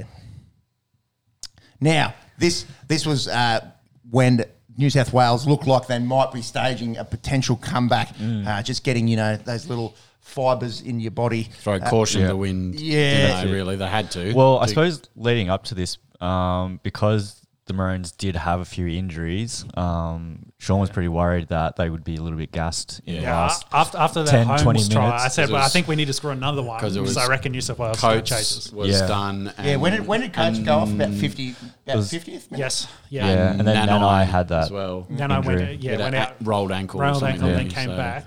Yeah. And did they have one other? No, I think that was No, it. But that that was was it. probably why Papali didn't play much. Yeah, they saved him till late. Because Wow, this fight's all going back those and forth. Cowboys back rowers that got Yeah. the game had to play a lot of football. That's it. And then that I guess led into the next try. Yeah, well, yes, through that 60th minute, then the New South Wales kind of took the ascendancy, and then the Cameron Murray try, they basically went 90 on that one because they just went straight down the middle, and Queensland were buggered at that point. Tedesco was getting more and more involved. Yep. He had 290 run meters, Teddy. Well, I think he did everything he could. Yeah, Peps and I talked about this a little bit as we were driving over, that the structures for the New South Wales team, and credit to the Queensland team with their strategy, was very much to take Nathan out of the game. They rushed up on fourth whenever he got the ball to try and tackle him, take him out of that fifth tackle option. And without Latrell and Turbo, they really had no other attacking options. Yeah. And Jack was doing Yeah, as it much was really as he could. down that left side with Jack. What the other side, Stags, and then Crichton took over from him, but that right side really didn't offer much it was lackluster. attacking options. Yeah, did it? and I think that probably came with Nathan getting shot down as well. He couldn't give them any good service. Yeah, so, true. So a bit of game plan there, but that last 30 minutes essentially ended up being the Teddy show because they were just feeding him the ball and just like make something Do happen. something, Yeah, we need you to break one open and hopefully we can get through there. Whether it's like Cook and Cookie was getting fall a off bit more Cookie involved and too. so Cookie was very good. Yeah. Made 54 tackles as well, I think. But it begs the question, is Stephen Crichton the man for the 14 role when you've got a guy like Nico Hines who's sitting there as an 18th man, who I think would be a perfect injection, at that point where you're looking for that X factor, and no rub against Stephen Crichton, been one of the form centres in the NRL this He's got to year. play centre. But yeah, I just don't think he gives you the versatility that a Nico Hines gives you. I suppose the counter argument is, Nico's not as big. Can he go out and if someone goes down in the 5th minute and you've got to chuck him out there to play 75 minutes in the centres, can he defend? That's the counterpoint. But I just Plays 80 every week for Sharks, doesn't he? Or? yeah, but he plays as a halfback, so I suppose doesn't have that pressure on him so much, in terms of line defence. But yeah, I just feel like as a Blues fan, when you feel that momentum starting to build, and if you had a guy like Nico Hines in there, who's arguably been the best player in the comp this year, and if you don't want to argue that, he's definitely been top 5. Having him in there to inject, something in the last half an hour, it'd be an interesting decision for Freddie for game 2 to see. Do you know what I think they lacked as well? They lacked a bit of pace, a bit of extra X factor that they probably could have done without Agar in the squad. I think him over Tupou, Daniel Tupou was there very much to limit what Kaibu did, and he did. Tupou wasn't bad. He wasn't bad, but I think Adokar maybe adds an extra level in the attack that you probably They just didn't go down that side. Exactly. That was also a problem. Really? So Yeah. we did cover that, but I would have thought maybe a little bit of extra pace there on chasing some of those balls might have paid off a little bit of dividends. Nice bit of symmetry in the game in that the first play of the game, with Isaiah Yeo also involved in the last play of the game where it got a bee's dick away. Dude, I was just about standing up. I thought he was going to crash over, and he gets tackled a metre short, and then you feel like he might get to play the ball. Yeah, they did well to slow him down. Make sure that was the last play. Siren goes, and full credit to Queensland, etc., etc. One of the best Origin games in recent memory. Obviously, stings as a New South Wales Blues fan losing in Sydney in a series where you're probably favoured to take the thing, and now it's going to be very, very difficult. They have to win in Perth just to give them a shot to try to go win up, in the impenetrable fortress of Suncorp Stadium. But for Queensland fans and for, kind of a bit more neutral sort of viewers, Steen, you're saying this was the first game of rugby league that you watched this year. Obviously living in Adelaide, it gets swept under the rug a little bit, as they like to do with dead bodies in terms of... into barrels. Yeah, some of the crazy murders that have come out of Adelaide. If you're into true crime podcast, this isn't the one for you. But anyways, I don't know where I'm going with that. For you, watching... This being your first game of NRL this year had to be good. Had to be good viewing. Yeah, obviously close scoreline, which you love, and right up to that last second, you still don't know who's going to win, and but it did seem that they do, like you kind of said at the top of the segment, talking about Yeo with his concussion, they do seem to put the whistle away a bit in Origin, just let the boys play, which is fine because it goes both ways, doesn't it? It's just let the boys play, and so it did seem really just to be that last 20 minutes, and it's obviously you got the best players out there, so you got the best defenders out there. So it was 16-10, low scoring, not as many tries as you'd like to see. But it wasn't really until that last 20 minutes where you really saw it open up, a few more line breaks, a bit more speed in the game. But that's what happens when you get the best players out there, the best coaches, best defenders, all that kind of stuff. So, 2 weeks to game 2? Yeah, it's a Sunday night. Sunday night. Sunday night, in Perth. Not this weekend, but next. I was wondering, can you chase up how many penalties were in the game? It 2 each or something? it wasn't pretty much. low. It wasn't much. And how good? Yeah, that's what you want. Yeah. But it just kind of meant both teams often have to bring it out from their own 20, their own 30, not getting to start a set Not a lot of people. in the other half. There wasn't a lot of set restarts either in the game too. Yeah. True. So, Yeah. New South Wales conceded 4 and Queensland conceded 3. 4-3. Okay, a There you go. little bit more than we thought, but still. Still, Yeah. unders for the rest of the That's rest of the league. that's 30 minutes, week to week in the NRL. injuries coming out of the game? So, Yeah, so- Coates left the game, as Yeah, we've poor- already highlighted. Poor surgery fella. for him. Yeah, he. Surgery. Ooh. So break. He won't play in the series, I don't think, again. No, confirmed. Broken ankle and syndesmosis repair. Hopefully, can get good for later in the year for club footy. But that's his Origin campaign done. Yeah, early chat, potentially Oates is a replacement. He had a Oates swollen, for Coates. yeah, he had Just drop the C and you're good to go. he had a swollen hand out of that game last night, but had a blinder, so he could probably go in that squad. But then it was also the hammer. Who was Cowboys. who was in the squad? Yeah, so I wonder if he goes straight in. Hamiso Tabuai Fido. They're the options. Kyle Felt had been good for the Cowboys. He's currently on the sidelines with an MCL. He won't be. I don't know if he'll be good for game 2. So it'll be interesting to see what happens there. Nathan Cleary had a big old shiner on his eye. I think it was just a head knock. Penrith teams should actually be announced for today. Yep. Not sure if he's good. Has anyone seen that? Is he good to go? I think he's good to go. They start in an hour. The other big one that happened last night. He's that wasn't- named. Yeah, he's wasn't named. in this game was Payne Haas. Did the AC in his right shoulder. He has been struggling with a left AC all season, but potentially this one may be a little bit worse. But we'll have to wait and see. I think he's got to get scans, etc. Okay. And Tony Staggs came off the field as well. Did a shoulder too and didn't play, and I think he's off for scans as well. It's a bit of damage for Broncos. Yeah, the Broncos Yeah, had a well, horror game last night. Herbie Farnworth tore his bicep and season done. Missed the World Cup for England, and Reynolds broke a rib, so he's probably out a month as well.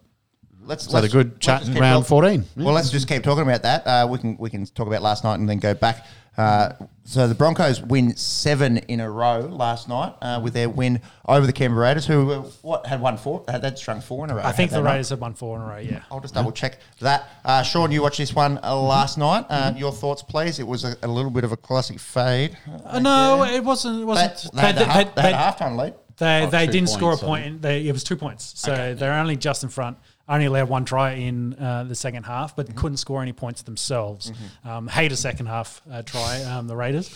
Had plenty of ball and plenty of opportunity late, especially with the Broncos kind of fading with the injuries. They were out on their feet. And the Raiders basically dominated the last 15 minutes but couldn't get any points. They turned the ball over too much. Too many knock-ons, too many errors. Kept Brisbane in it. So I think the Raiders could be there in the top 8. I think like 8th. They might sneak in that 8th position. They've got a decent squad, and I think they're finally Fogarty back there, Whiten in 6. They've got some halves pairing. Wolford at 7 with Starling off the bench helps their spine. So I think they've Tarpany was actually he was so good last night. I was just having a look at Tarpany's numbers. He was the biggest metre eater. Yeah, 12 runs, 130 metres, but in the first half alone. So, Yeah, 240 metres in the game, 6 offloads, 33 tackles. He has the most post-contact did he just win? Stoppage, yeah. metres in the NRL this year. As 30 seconds to go in the 5th round. Yuri Stoppage. Brahaka has just TKO'd Glover Teixeira, I'm not who, sure. Yeah, I didn't. from what we've watch rugby. seen, lip reading and talking about rugby league, was winning this fight. Oh, it was a was war. a It was a war, yeah, Yeah. and potentially 2 rounds apiece going into that last one. Because I think Glover got the first. I would give the second to Yuri, third to Yuri, and fourth to Glover. Jeez, you are good at multitasking. I definitely hadn't been scoring rounds as I went. Yeah, but the absolute war going back and forth, and Yeah. I think Glover almost won that fight in that round. But yeah, They've called the stoppage. The gold shirt coming on pretty quickly for him. Yeah, that's huge. And Glover was getting beaten up in this fight too, but he just kept firing back. I think it's a submission. Is it choke here? Yeah, he's Submission. Yeah, he's tapped. he's tapping. Oh, he tapped. submission. Let's go. Yeah, let's go. What It's did he have? a bit Was of he a under the chin? sideways. Yeah, it it looks must like be.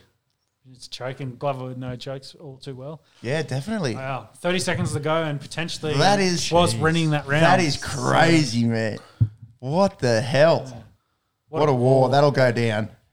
Hats off to Glover, 42 years of age, still, Still doing out there, only recently becoming the champ himself. And this up-and-comer, Yuri Prochazka, is now the light heavyweight champion of the world. We'll discuss in depth in our UFC segment. I think there's probably enough on Broncos Raiders as well. Just quickly, Raiders had won 4 of their last 5. It wasn't 4 in a row. They did lose a couple of weeks ago to Parramatta.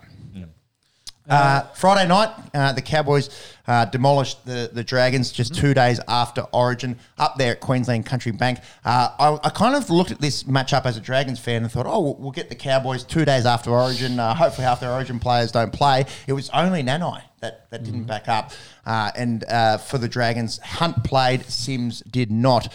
I tell you what, blokes backing up after Origin 2 days later to play rugby league, one of the most violent games on the planet, they have my utmost respect. Yeah, it's Playing reserve grade Aussie rules football and trying to rock up to training 3 days later as a 32-year-old is very difficult. It's very difficult. So these guys, they are warriors. They've got my respect.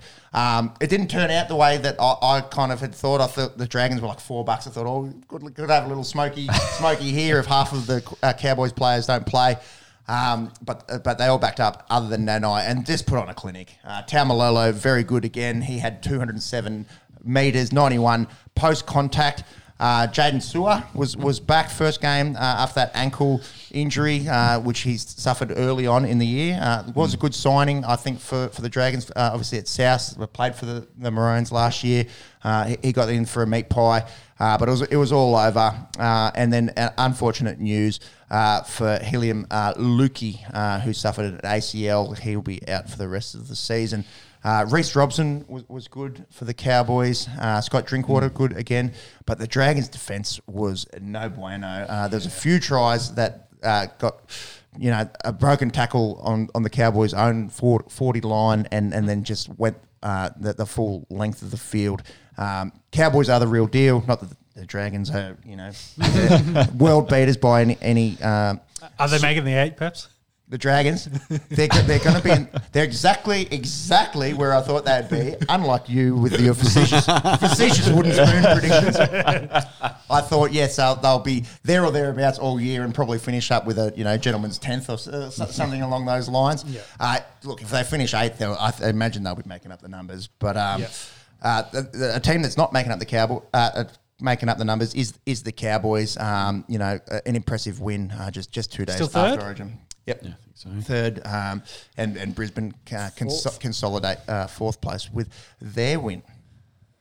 South, pretty easy win over the Titans yesterday. We were showering babies yesterday, so did not catch this one live. Has anyone seen any highlights or anything to go by? No. Okay. The big news, I'd say the big news coming out of this is Jared Wallace has signed a 2-year deal to go to the Dolphins. So another forward. Yeah, they're going to have a good pack. The pack's going to be good. That pack's going to be good. Definitely need a spine. South. Oh, Alex Johnson. I did see this on the news. Alex Johnson scored a hat-trick. Ooh, there you go. Yep. What's he at for the season? Alex Johnson doing Alex Johnson things. Yeah. Yeah. I think, Monks, can you chase up season leaderboards? But I was having this conversation with a few family members, and he is on pace to take that record big time. I think. Keep it up, and he'll definitely get there. Yep, he's on 19.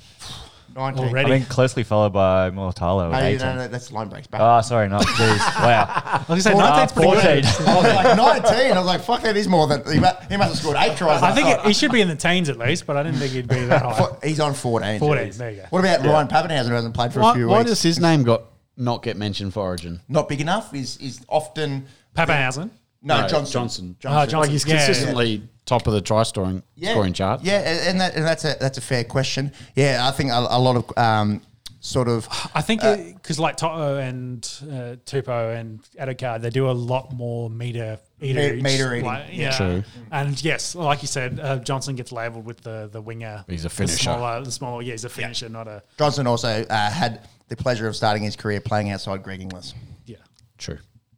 But yeah, reasonable question. Reasonable question. Well, no, same thing with Nathan Merritt. He was at South for a long time, scored all the tries, never could make it in the Origin squad. I think he Roosters got one Storm game. was the next matchup. Yeah, big match up here at the SCG. Just to finish on the Titans, yeah. I think they've got a big problem roster-wise, especially a lot of guys trying to get out now. Big Tino is the only one that I think turns up week in, week out. The rest of them are, what Reece Walsh was saying last week, to have a good look in the mirror and see if they actually want to play for that club or not. Oh, yeah. Gold Coast. Where your dreams go Full to- of successful teams. Yeah, where dreams go to die. Yep. Roosters Storm. This was a good one. The scoreline probably doesn't reflect how close the game was. The Chooks actually had a lead up until the 60th minute, and then Melbourne just being clinical in finishing 26-18 winners in that one. What about Teddy? Just a score. Teddy, 290 run meters in Origin, backs up on last night and had 239 run meters, if you don't mind. Machine. Yeah, absolute superstar. He's not the best fullback in the game. Well, what do you think about Sowali playing Origin? Yeah, well, he was lights out last night, defended the line ferociously. I think he might have had a magpie himself, was in the 23-man squad. The bloke's 19. Yeah. He's going to play Origin. So whether or not it's in game 2 or game 3, do they throw Sowali in and he wins or puts Origin 2022 on his back and wins it for the Blues? No, I don't think so.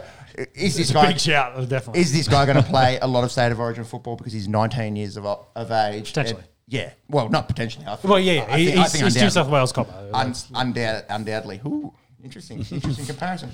Yeah, well, I think they could probably Similar in age. Yep. Yeah, similar in age, similar position. That's they'll probably have a lot of battles going forward. But yeah, we're talking all about Chooks players, but it was the Storm that get the win there. Kerry also another concussion concussion for him. Yeah, and I think Sammy Walker had a head knock as well from the highlights that I saw. So hopefully the halves there for the Chooks aren't in too much disarray. Yeah, the Chooks have been synonymous with head knocks of late. They have, haven't Yeah. I wonder what Yeah. they train like. I wonder if they go a bit hard and where the wears them out a little bit. They get a bit chinny. Nah. Ginny. got- Well, that would be Penrith if anyone. True. Or what's his name? Well, Ria Hargraves Well, yeah. might be slapping a few of his teammates that's the around thing. too Yeah, maybe much. or- Hargraves swinging arms is hitting them too much in training. Friendly fire. Yeah, that's why Boyd Cordner and Friend have had to retire. Jesus Christ. Yeah, let's Too much friendly fire. concussion jokes are fun. So we've done Broncos Raiders. I was doing actual analysis. Chat of that. Come on. We got Tigers Manly live in front of us. Yep. Campbelltown. Oh, The Oh, Sea Eagles lucky. busting through the line, but he gets brought down. So it's what? Are they still turbo? It's into the Are they single turbo? Yes, they just they're they only just showed they're only Jake Turbo. Tom who up has the ball in to the set. stands. And so it's- speaking of which, he just dropped the ball, but he gets a penalty. Into the second half now. 14 minutes into the second half. 6-4 Manly over the West Tigers. Tight battle. And then this afternoon's games, 3 on a Sunday here. We have Knights, Panthers, and Warriors, Sharks. Now, a big story that broke this week was Nathan Brown. Well, we forgot Maguire Tigers. as well. True. So let's just Same happened. Yeah. Saxons can't keep up.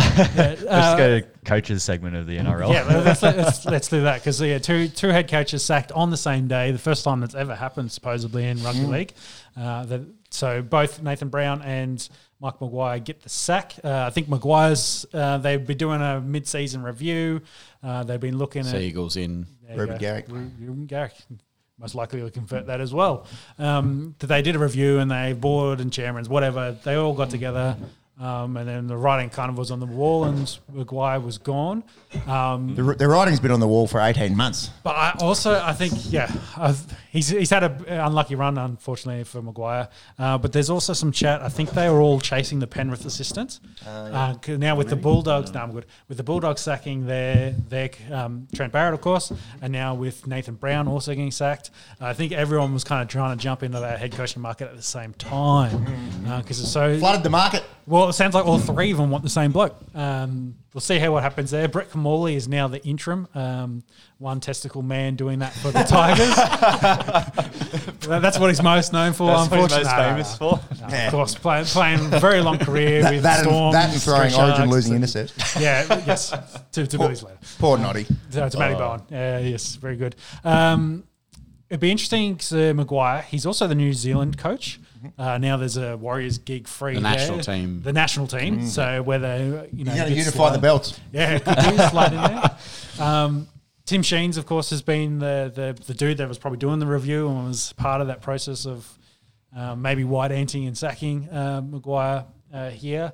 Whether he steps in the job, I think he doesn't really want to coach He's full-time. old as fuck. Yeah, so is Wayne Bennett. But Yeah, that's true. but yeah, I think they 71. Yeah. I think they look for someone else in that space. Then Nathan Brown, his story was he didn't want to go to New Zealand, Which we were just giving Matt Lodge an absolute pasting for a few weeks ago. Your own coach doesn't want to do it. Interesting why you'd choose to be the New Zealand Warriors coach if you don't want to. Yeah, did you miss the NZ bit, the name? Yeah. I was reading during the week. It's for Nathan Brown. It was a little bit more family issue. I don't think his family wanted to relocate, so his girls. They'll blame the family. Yeah. I had heard that too. Once got their HSC coming up, but yeah. But also, you sign a contract. I imagine you need to try and think of. This couldn't have been a shock. It couldn't have been that you well, sign I up think to be the actually- Warriors coach. It couldn't have been a surprise that you might have to go to New Zealand. Yeah, I think he could have potentially done a fly in, fly out thing, and would have strained the family for the year or so True. he had left on his contract. But you could try to make it work. Yeah. You don't have to take the family with you. Yeah, and also we're blasting a guy, and to be honest, putting family over career, I don't hate that either. Yeah. So It's there's always two sides to the story, isn't there? Yeah, definitely. And Oh, I guess that's my point. Don't take the job. Don't take in the first, in the first place. first place. If you don't want to go to New Zealand, like if you go, yeah. right, I don't want to go and I've got good reasons for not wanting to go, but Don't- I think don't it's a sign bit that weird to take the job as New Zealand coach and go, I've got to end up in New Zealand. Hang on, what? Like, I thought we're the Central Coast Warriors. Yeah, I thought Ardern had that place locked up till 2040. Anyway, so who's taken over? Stacey Jones, another famous halfback, is now the interim coach for them as well. That'd be cool if he went on to take on his first Long-time NRL coaching gig. Yeah, Warriors legend, name synonymous with New Zealand Warriors football, and well, Benji probably says hello, but arguably the best New Zealand half ever. So yeah, that'd be cool if Stacey gets the gig long term. Yep. So all three of those clubs now, including the Bulldogs, out there looking for coaches. So I covered the stat of never been two coaches sacked on the same day. We've already had 3 coaches down this season. The most that have been sacked in a season is 5, and that happened 2 years ago. I think the Titans might be in that conversation, probably should be in that conversation with the way they've been going as well, and see if Holbrook stays with there. How long? I'm just getting it up there now. Holbrook has been the Titans coach since the start of 2020. Yeah, he's one of those 5 as in new replacements. Yeah, his record is 22 wins, 37 losses, 37 win percentage. I'm sure Trent Barrett would have loved to have had a win percentage like that. I think Holbrook might be. I don't think we'll see 5. I think he got a lot of those wins last season. That's the problem. I think they've won 3 games this year. So well, if Holbrook goes, then who's your magic number 5? Yeah. yeah, well, who's down there? Anthony Griffin, Dragons. Are Hey, they next? We're 9th. There's daylight behind us, bro. Yeah. Cook's safe. So who's? So you got the Knights sitting there. Oh, Knights. Adam yes. O'Brien. Adam O'Brien. Yeah, could be the other one. Do you know think- who I am? Yeah, exactly. You got Raiders Not- sitting in not 11th, anymore. but Ricky's Ricky's pretty safe. unsackable for I think his Yes, his tenure at Yeah. the Raiders. He'll have to get assassinated before he leaves the Raiders job, unfortunately. Little Lee Harvey Oswald chat there for you. And then one more game tomorrow. Yeah, and an interesting one. Historically, the Bulldogs and the Eels, they ran the 1980s. We didn't cover the fact that the Sharks are probably going to dick the Warriors, but let's just say. Oh, we just said the game's so happening. But the game's happening. Well, They'll Penrith win. probably smacked Newcastle. Yeah. What are we now? 320. And the Eels will probably smack the Bulldogs on Monday night. Yeah, so I think maybe more the history more interesting than anything.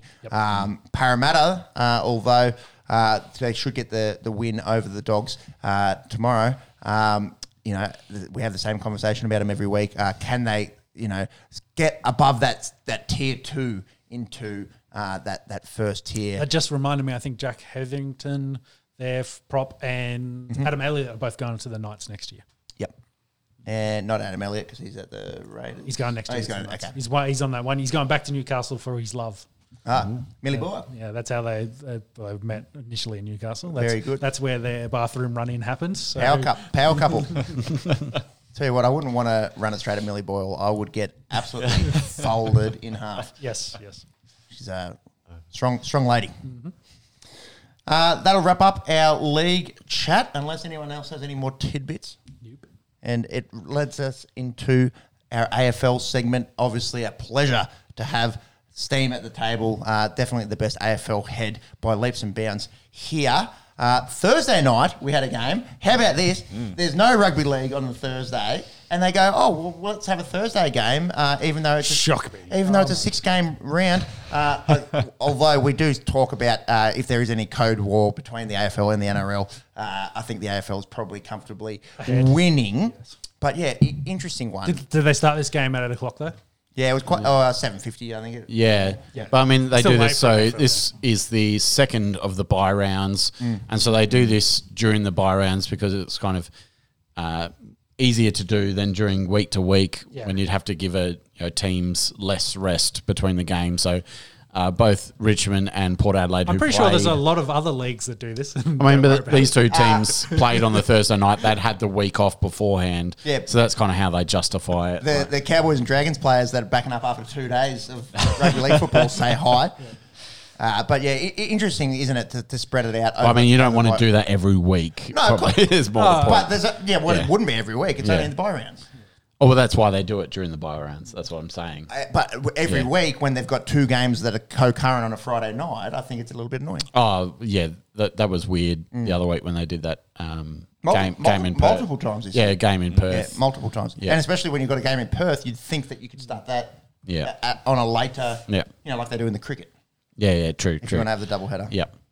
Anyways, Tigers Power, 2 clubs that are sort of there or thereabouts, and a good close-ish, close game. Did you catch much of this one? Watch this one. So Port going into the game with a very interesting tactic of no recognised ruckman. Scott Lycett's been injured for them for a long period. Sam Hayes has been their fill-in ruck, but they chose not to go with him and go with forward Jeremy Finlayson, stick him into the ruck to battle big Nank the Tank. So interesting tactic there. Started off all right. Port Adelaide got the opening 2 goals. Then Richmond went on a bit of a run, kicked the next 6. Port Adelaide started to tighten it up just before halftime, got the last 3, including a goal to Charlie Dixon right at halftime.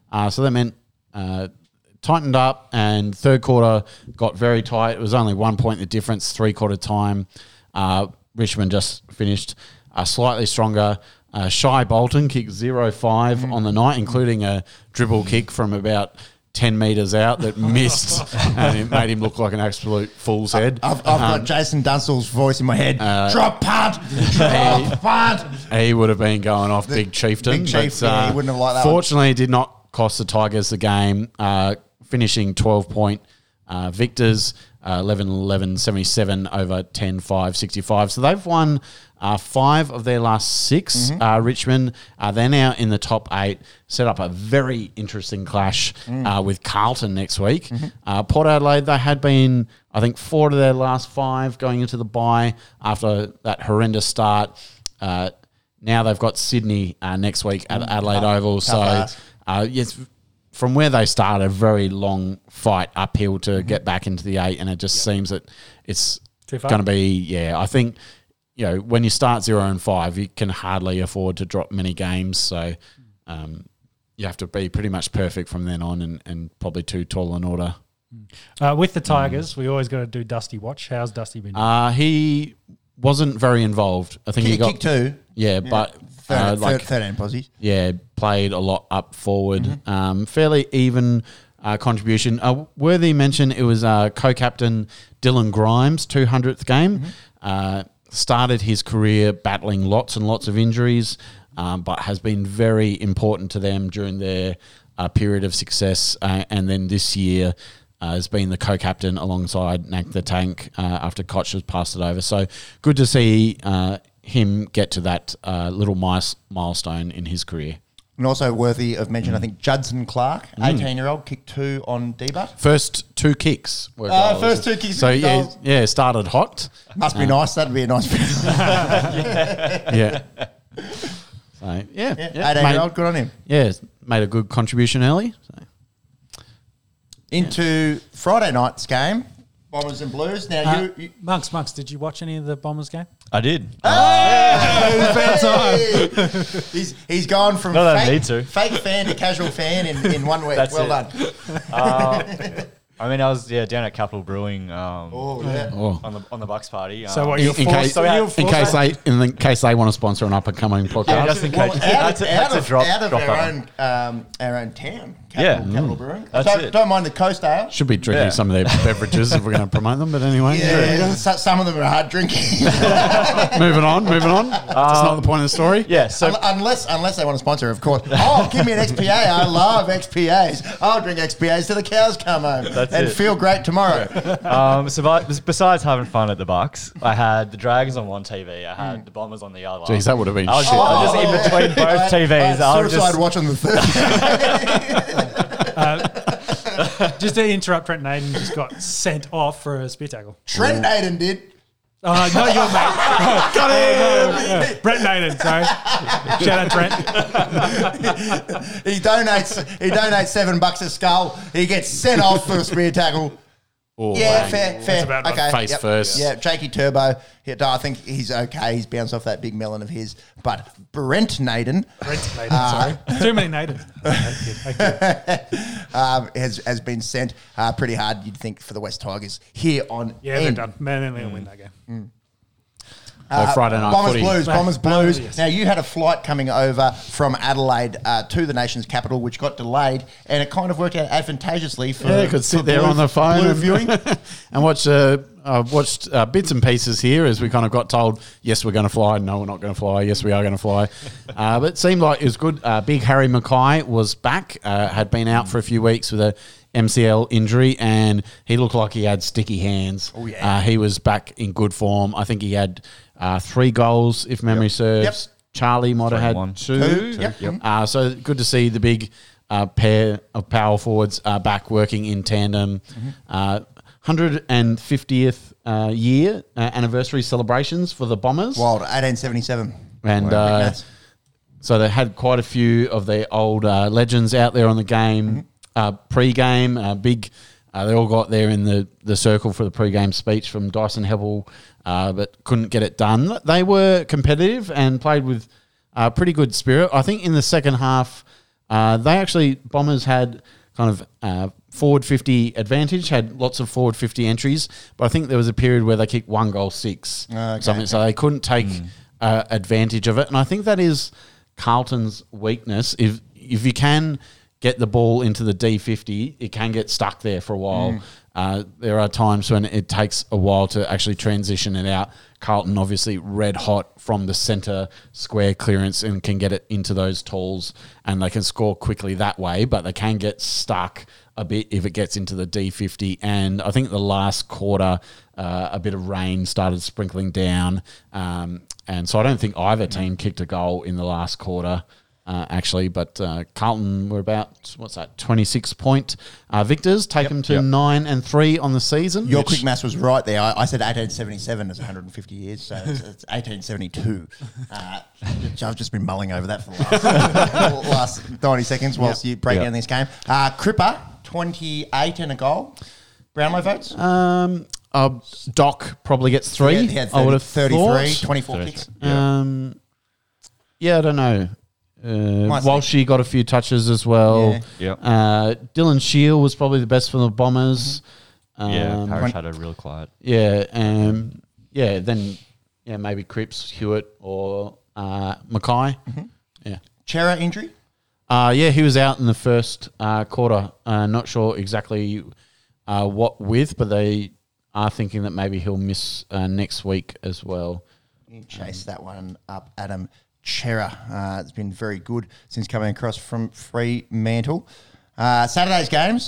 Speaking of Fremantle. Yeah, nice little segue there into the Dockers. Now, Hawthorn are a bit of an enigma, aren't they? Sometimes they look like crap when they get dusted by the Gold Coast Suns, or and then sometimes they push Fremantle. They play to the level of competition. Yeah, they do give the top teams plenty. Yep, don't they? Smacked up Port Adelaide earlier in the year. Lost by a point to Carlton. Beat the Lions. Beat the Lions a couple of weeks ago. And they gave Freo plenty. Hawks were in front at half-time. It was really just a big third quarter from the Dockers, 6-2 in that third quarter that kind of got them back in front and saw them come away with the victory. Andy Brayshaw, as he's been doing all season, was once again best on field, 37 touches, 1 goal, probably a few more Brownlow votes to him. He'll be high up in the count at this point in the season. Dockers, they must be 10-3 heading into their bye next week. Very, very nicely placed. The Hawks, I think their fans would be happy with what they're getting from their team. As we said, they are really being competitive and pushing the top teams in the table. James Sicily last year, gone all year, ACL back this year. He's made a big difference for them. And possibly All-Australian, which we'll talk about in a second. Giant Newcomb, as you said, he's in the thick of the Rising Star race.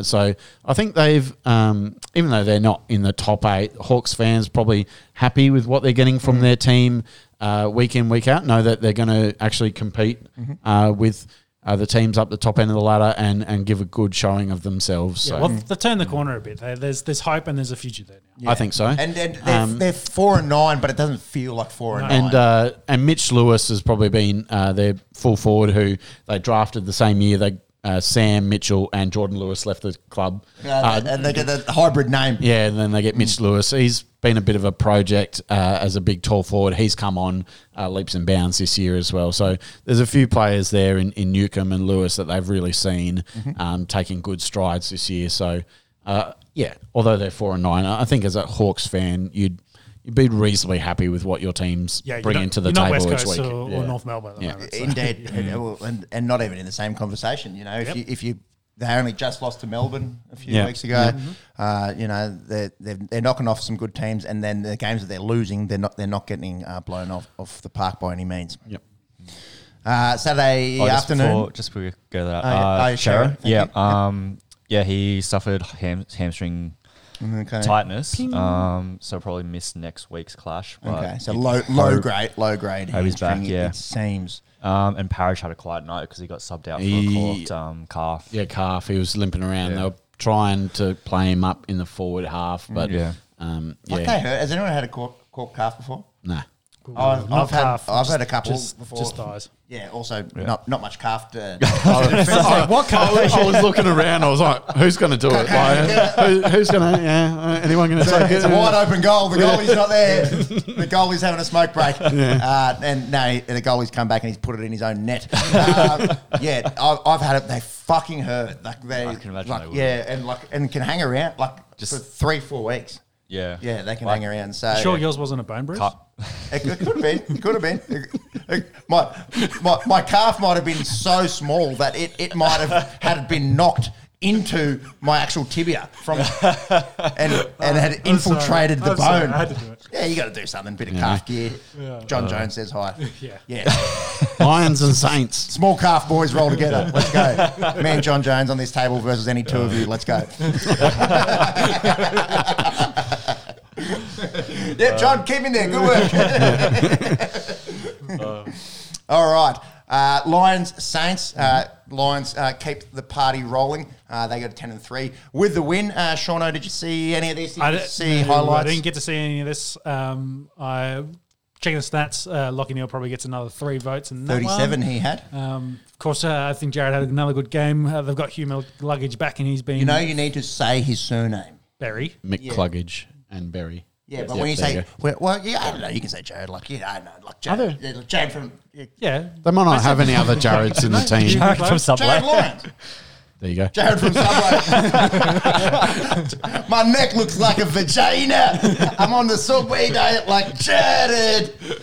Shout out. Yes, Fiddle with some kids, I believe. Barry I had think we can Barry shout had a him good out. game. I'll try to Yeah. shout And him Mick out. Luggage, the suitcase, had a good game as well. I think He's been back for 2 weeks. Saints were in front at half time. So Saints kind of started well. It was pretty low scoring first half. A few free kicks to Max King. Saw them on the board early. But Saints, I think, had a few head knock injuries to worry about. Mitch Owens was a guy that cheapy that a lot of fantasy guys had their eyes on. I think in the second quarter got a head knock.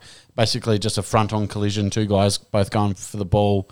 So he was subbed out. He's big-bodied midfielder. And then in the third quarter, I think a winger, Daniel McKenzie, he went up for a mark and he was going back with a fly, and Charlie Cameron was leading for the ball and kind of ended up that as McKenzie went up, like Cameron, not intentionally, kind of very accidentally kind of took out his feet, and so he kind of had both hands on the ball and didn't really brace his fall.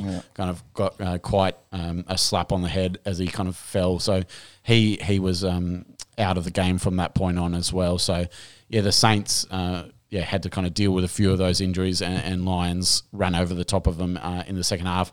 Smoking Joe Danaher was back. He'd been out a few weeks, and it was first time this year that Danaher, Hipwood and McStay all in the same team, obviously because Hipwood been out and Danaher been out. So probably take a few weeks to get that chemistry back for those boys having not played together for any of the year up to this point. So, but Lions fans will be happy to see all 3 of them out on the park together. Maybe that resulted in Cam Rayner having a bit of a quieter game in this one. Well, Hipwood quiet as well.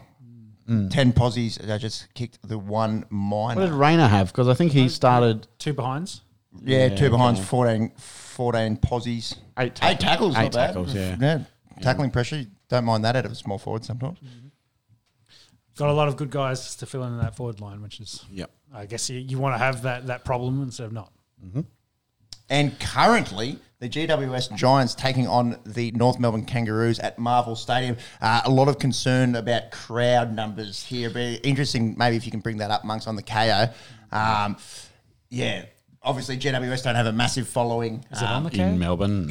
In Australia. And North Melbourne has been struggling to attract crowds when they play, bigger Melbourne teams. So it'd be interesting to see if anyone's there. Well, it doesn't look too bad in there, Marvel, from scanning the field in 2 seconds. But the Giants are off to a very quick start, 25 points to 2 with 4 minutes left. And this game is Callan Ward's 200th game for GWS, inaugural member of their team, skipper for a long period of time, and first guy to do it for the club. Okay. I think he was. Cool. I think he's consistently kind of been first one to 100, first one to 150. So first one to 200 for.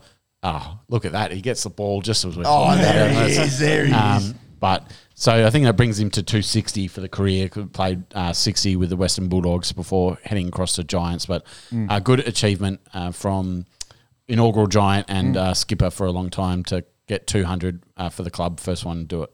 Nice reminiscing with you here on my left, Steam. I don't get the nostalgia so much when we talk to you via the Skype or whatever program that is. To Microsoft Teams, coming from the most computer illiterate person here.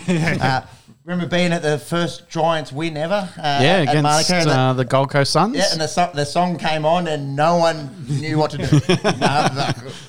Including the players. No one had any idea. So, historic. People got around it, though, in the lead up to the 2019 grand final, the big sound. Yeah, and then it was one of the worst AFL grand finals of all time. But don't worry about it. Don't worry about that one. Anyway. Toby Green's dad doesn't remember Life under Spike McVeigh looking all right for the Giants. That is it. Jason Horn. Jason Horn Francis. Francis. Yes, the Insta handle there, Horn7. Yeah, we mentioned this fake which trade. is weird because his number is 6. But anyway. We mentioned this fake trade and that post that had been floating around last week, and it came out during the week that he actually liked that fake trade. So I thought we'd throw it there. Maybe a little bit disgruntled with the way North Melbourne's going and all that chat and speculation that he potentially may want out. Are we speculating about a like? No. All the headlines was that he needs media training. The press need the social media dude at the Kangaroos needs to talk to him. I think everything with this kid... liking something. Yeah, but for him moving to a different club, I think's the problem. That he is... It's funny. It is. Well, I guess it is funny, but it also is sending the wrong message to all your fans. The wrong message from liking him. I think it's probably that he went back to South Australia without telling the Kangaroos That's a big so that it's probably a combination, overall, like the layers of these things is probably like if this happens, on its own, you go whatever. Or after he's already had a little trip back to SA without telling anyone. No way. This reeks of Daily Mail. writing on the wall where the smoke is probably flying. Writing on the wall / liking on the social medias. We do see a lot of it happen in the NFL throughout the season and stuff, just random. Who gives a fuck? Well, it's to show your displeasure with the current club you're at, and it gets the conversation started. Port Adelaide go, oh, really? Maybe I'll pick up the phone and I'll call the GM and say, hey, so the trade is they have to give up Zach Butters, first rounder, second rounder for JHF and a third rounder. Yeah. I mean, they may not want to do that, actually. They might be happy with Butters, a first rounder, and second rounder. So, also in no way Port Adelaide have consented to this trade. It's purely someone... But does it start the instigation of picking that phone up is what I'm getting at? Do they put that call in and say, hey, can we get him on the cheap because he wants out? We still talking about this? Yep. I'm going to keep going. Tomorrow is... What is good to talk about? Tomorrow, Queen's birthday there's another clash. Adelaide team he could potentially go to. Yes, of course. Moving on. But the Big Freeze game, I think it's MND 8, I think we're up to now. Of course, happens every year. Queen's birthday, Melbourne Demons, Collingwood Magpies, and raise funds for fight motor neuron disease. So we have that to look forward to tomorrow. Demons coming off 2 losses, as we highlighted. Have the mop to kind of tidy themselves up a bit before this. But the Magpies are in good form. They've kind of a couple of close wins in the past few weeks. Who did they get last week? Hawthorn. They got the Blues before that. I think they were in the 8 prior to the start of the round. So this should be a good game on Queen's birthday. Looking forward to it. Trying to find out it's a good time to get the sliders are. Tormel and the coming off 2 losses. They got them last year. Last year was the Nathan Buckley farewell game on Queen's birthday, and Magpies got them then. And so, they're going to make it 2 years in a row. Some sliders include Terry Danaher, brother of Neil fame, Eddie Betts, Hamish Blake, David Neitz, Demon legend, just to name a few. Have you blokes read the Neil Danaher autobiography? No, I haven't. Very good. Very good. Read, yeah, very good. Had a horrible run of injury as a player as well, and then famously coached, I think, over 300 AFL games. Good read. Out of Ungari, New South Wales, shout out to that small town just down the road from West Wyalong. Oh, yeah. There you go. The more you know. We already gave out mops for May and Melksham. Don't really need to cover again. halfway through the year, Scroll down a bit more, mate. let's start talking all Australian teams. Now, AFL.com, they named a mid-season team. Steam, do you want to run us through this one? Yeah, so the full back line, Tom Stewart from Geelong, Stephen May from Melbourne, Jacob Wiedering from Carlton. Halfbacks, Jack Sinclair, James Sicily and Sam Doherty. The centres and wings, Bailey Smith, Clayton Oliver, Ed Langdon. Half forwards, Shai Bolton, Charlie Curnow, Christian Petrarca. Full forwards, Tom Hawkins, Jeremy Cameron, and I think that's Charlie Cameron. I see around the camera. Yep, that is. Followers were Big Max, Lockie Neal, and Andy Brayshaw. And on the bench was Jared Witts, Tuke Miller, Patrick Cripps, and Callum Mills. And that was from all the journos at AFL.com.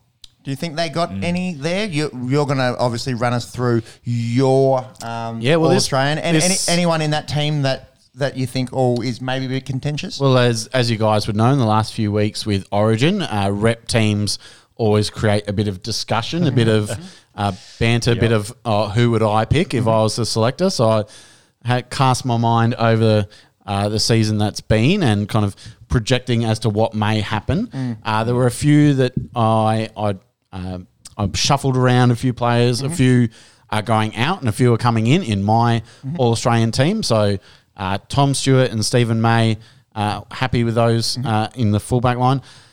Jacob Wiedering is my boy, and if he had not done his shoulder last week, I'd be very happy to keep him there.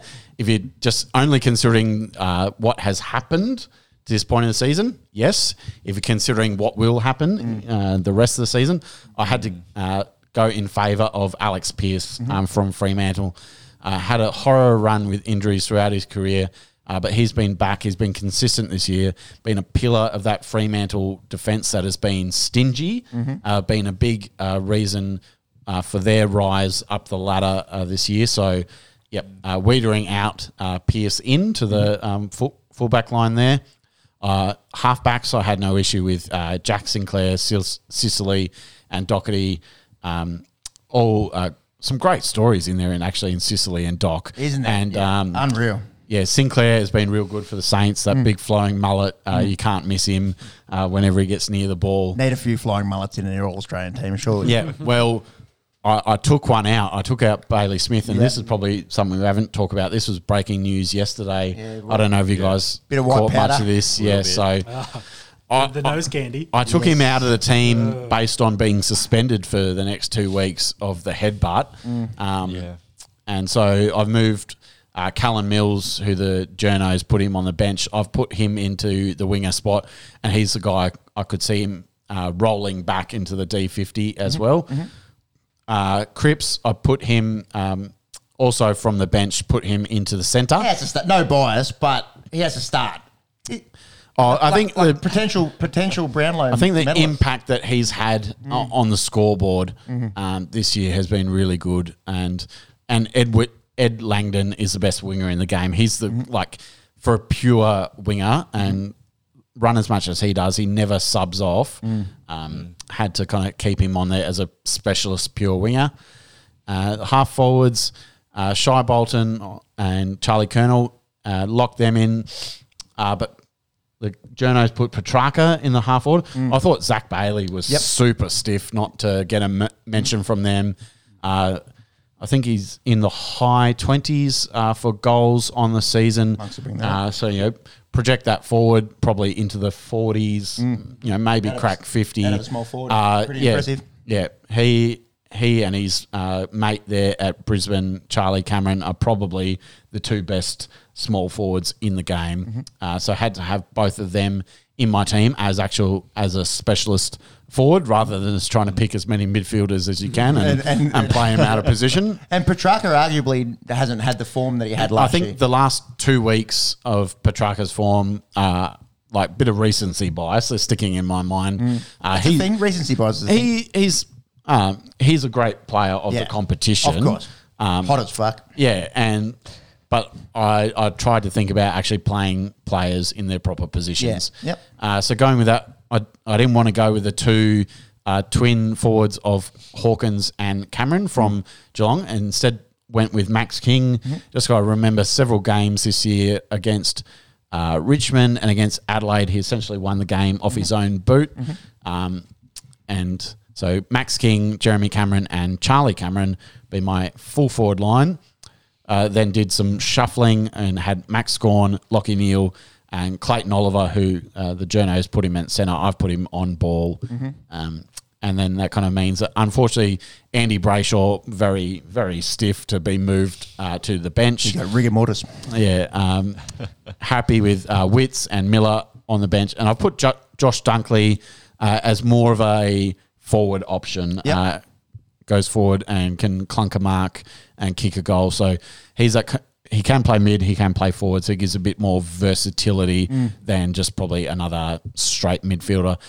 So basically, that was Wiedering, Smith, Petrarca, Hawkins out, Pearce, Bailey, King, Dunkley in.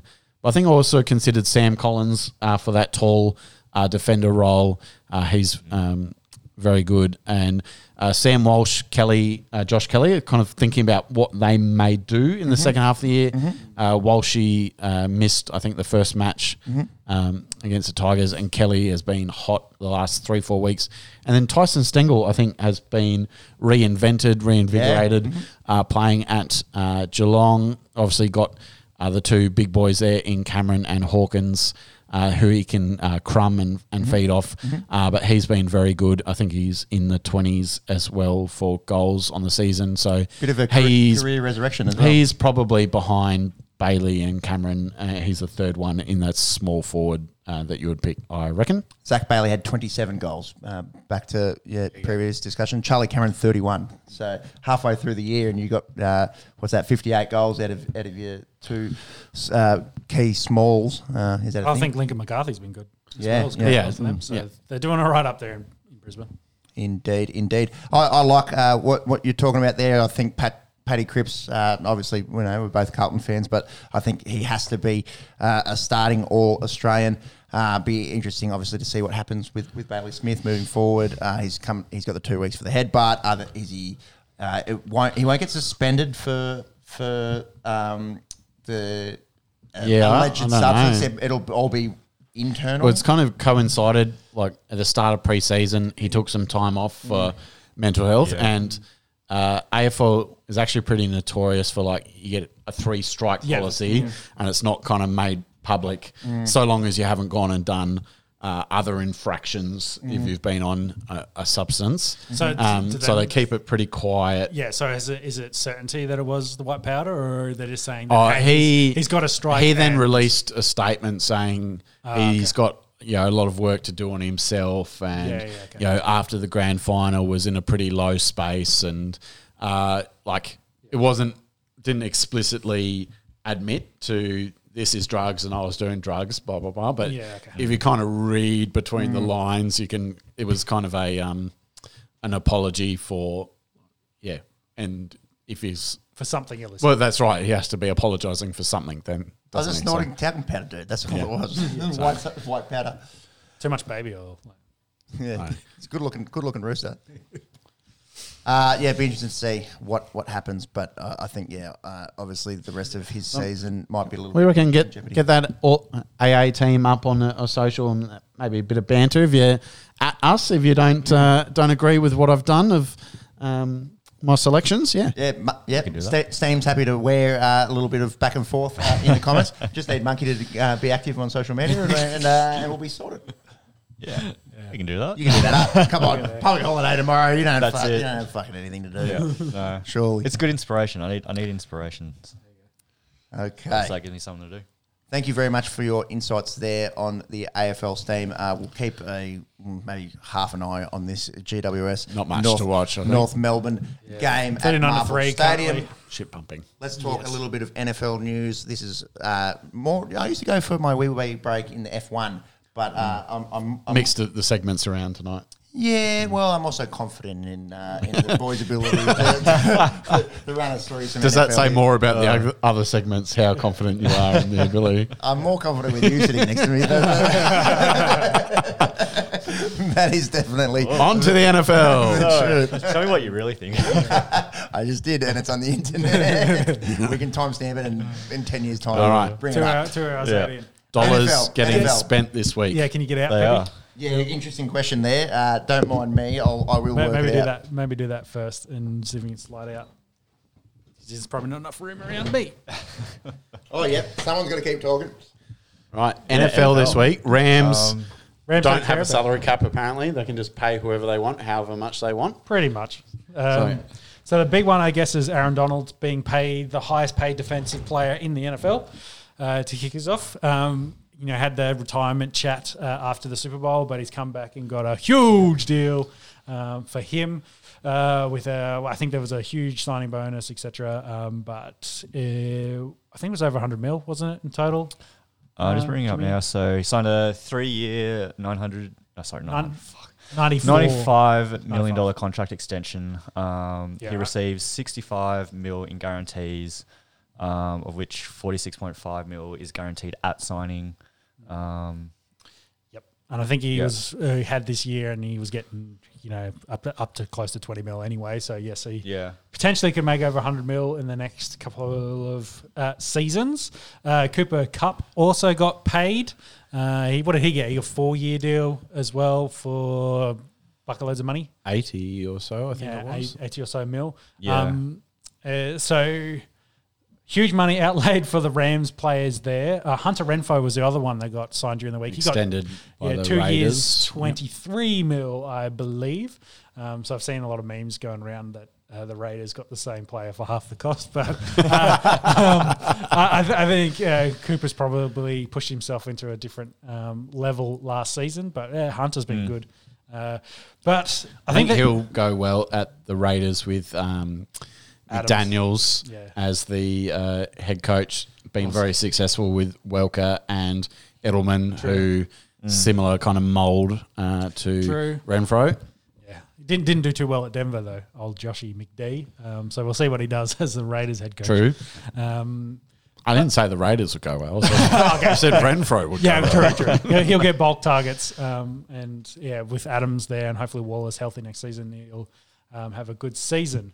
The chat, we're talking about salary cap. The chat's all week been about the loophole that Rams are using because they've added basically all these voidable years on the end of the contracts. So it really depends on how well they're doing. So though it's a big number, realistically it's not a big number depending on how long they play for. But it'll depend then on how the signing bonus works out because that gets prorated over the years and how much they do up front and what's guaranteed, what's not. And the Rams have a very good salary cap guy because they do like to trade away picks to get veterans to build. That's how they build their squad to then potentially win a Super Bowl and hopefully repeat. I think they do like to go superstars and then budget pieces. Yeah. They don't really have middle class guys on their team, do they? It's either superstars or like budget pieces around. Yeah, it. you think of their draft classes in the recent years, and what draft classes? Exactly. They don't have a whole lot of draftee of young guys in that squad. It's all the big superstars they've added from all over the place, and it worked. They won a Super Bowl. We'll have to see if they can repeat that going forward. So what else has been happening in the NFL? Got a note here, Madden 23 trailer. Oh, yes. Madden for this year. They've dropped the official trailer. It's like a 4-minute trailer, actually. But most of it covers the new Field Sense marketing thing that they've delivered. Basically, they've actually got some football players and tag them up with the 3D scan and actually got them to run, block, do all the actual things, and now they've created a whole new animation system for the gameplay. So individualized to each player? Not to that level. I think they've basically got like 3 dudes, and I don't actually think they were NFL players. They might be college players, but they've geared them up and scanned them to try to get better gameplay throughout. So. Marlon Humphrey, who was Ravens cornerback, gets knocked over in this trailer by Nick Chubb, and he was getting at him at social media. So, my career's over. So they redid another cut with him tackling Nick Chubb and said, there you go, we'll help you out. Right. But yeah, whole new gameplay systems, whole new movements. So hopefully they've invested a bit more in the actual trying to make it look more realistic to they actually run like NFL players versus run like video game dudes. So this is what I'm talking about with the animation of actually getting players, getting people and then scanning them to actually doing proper animations and tackles. Yeah. So instead of just trying to generate it. That was Josh Allen. Josh Allen's tackling Josh Allen. Josh Allenception. Does the game actually change at all? I don't know. That'd be the good question. Last year's game was a copy of the previous year's game. So I think that this is the big market piece to try and say, hey, we've tried to make improvements and make the game a better quality. Cover? Any hints on the cover? Any curses? Madden. Oh, yes. John Madden. Yes, that's right. True. There's a bunch of other editions. I think JJ Watt might be on an all Madden edition. But the base game, I think, will have John as the cover. Appropriate. Yes. So I believe so. And Romeo Crennel retired this week. 50 years in coaching. That's a long time. That's a very long time. Well, you think of how many head coaching gigs he had. He's been around, like, probably not worth trying to mention the number of teams he's been involved in because we'll be here all day. Head coaching gigs, Cleveland. Browns, Texans. I think he was D coordinator at Pats during their Super Bowl run. The first, first trilogy. That long-term coach, been around the league for a very long time and finally hangs it up after 50 years. He's 74. Yeah. Good time to retire. That's dedicating yourself to the NFL. Bit of money being spent on the Rams this week, but also on the Broncos. Yeah, a lot more money. Loads more money. Official, they did I think it probably ended up being the third round of bids on Monday, so that they got from that they had 4 groups that were putting forward for bids. The Walton Group, which is the Walmart. Family, essentially, ended up winning the bid. Initial chat was around $4 billion would be the starting point. It ends up being sold for reportedly $4.65 billion. $billion. Yeah, which is a fuckload of money. But then when you remember that that family is worth $60 billion, damn, they'll just write a check and be happy with that. Is the family worth $60 billion or is he worth? He's worth $60 billion. I'm pretty sure the family is worth a lot more. Yes. Yep. Yeah. Did you see them like remake the Broncos logo like in the Walmart colours like after the purchase? Yeah. So it'd be interesting to see what happens, whether there's a jersey switch up a little bit, of course staying with the colours, but whether new jerseys, whether they tweak the logo or brought to you by Walmart. New stadium is probably the biggest chat now that because their cousin of course owns the St. Louis, not St. Louis anymore, the LA Rams. Stan, what's his last name? Knock or something. Anyway, you guys, I can chase that up. You can chase that up for me. They just, of course, building their stadium over there in LA. I'm trying to Google Mile High Stadium and I keep getting Mile High Club. Favourite searches and turn off. Yeah. Team incognito mode. Richie incognito mode. There you go. There's one for you. So the chat also has been that they want to get Peyton Manning as an advisor into this group as well. So potentially getting some equity in the club. Because he's worth several $100 million. So he probably won't get a huge share, but he could get a share and then potentially be that face a little bit for that group because they, of course, don't want to be facing the media and potentially not turn up to all the owners' meetings. So if they can put Peyton in that position, maybe he can do all that for them. But stats, biggest sale of an American franchise, sports franchise. So they're definitely number one there. The Panthers were number 2. Their owner, David Tipper, I think it was, he was worth $17 billion. So he was the second richest, well, now the second richest owner in the NFL. So big chasm between those guys now. Chasm was right. Yeah. Either way. I've got here the New York Jets was Mets. Mets. Oh, sorry. Yeah. No, you continue. Wow. Don't worry about that. So yeah. Dyslexic exception. Yeah. I've already looked Jeez. this up. So yeah, the Mets. You've already looked this up, The yeah. Mets. I think there was 2.23 for the Panthers, 2.21 for the Mets. I got 2.4. There you go. Well, Inflation. Anyway. Yeah. So there, that was. You can see the. And the other thing is the Panthers sold in 2018 for 2.2, whatever it was. Different climate, bro. Yeah, Pre-COVID. 4 years later and double the money. Yep. So, yeah, it shows how quickly the NFL is growing as well and all the deals and the money going into the sport. Overall, worldwide, depending on the Chelsea sale, will decide on who's 1 and 2. I saw as recently as a couple of weeks ago that there was a 7.5 bill for Chelsea. It's reported. Reported. I'd seen dollary 3 dues. and 5 bill as well. So depending on where they sell, they'll probably end up being wanting 2 anyway. Yeah. So 7.5 seems like a lot. yeah. Maybe it's in Zimbabwean dollars. LA it's- Rams it's- owner is Stan Kroenke, or maybe Kronk.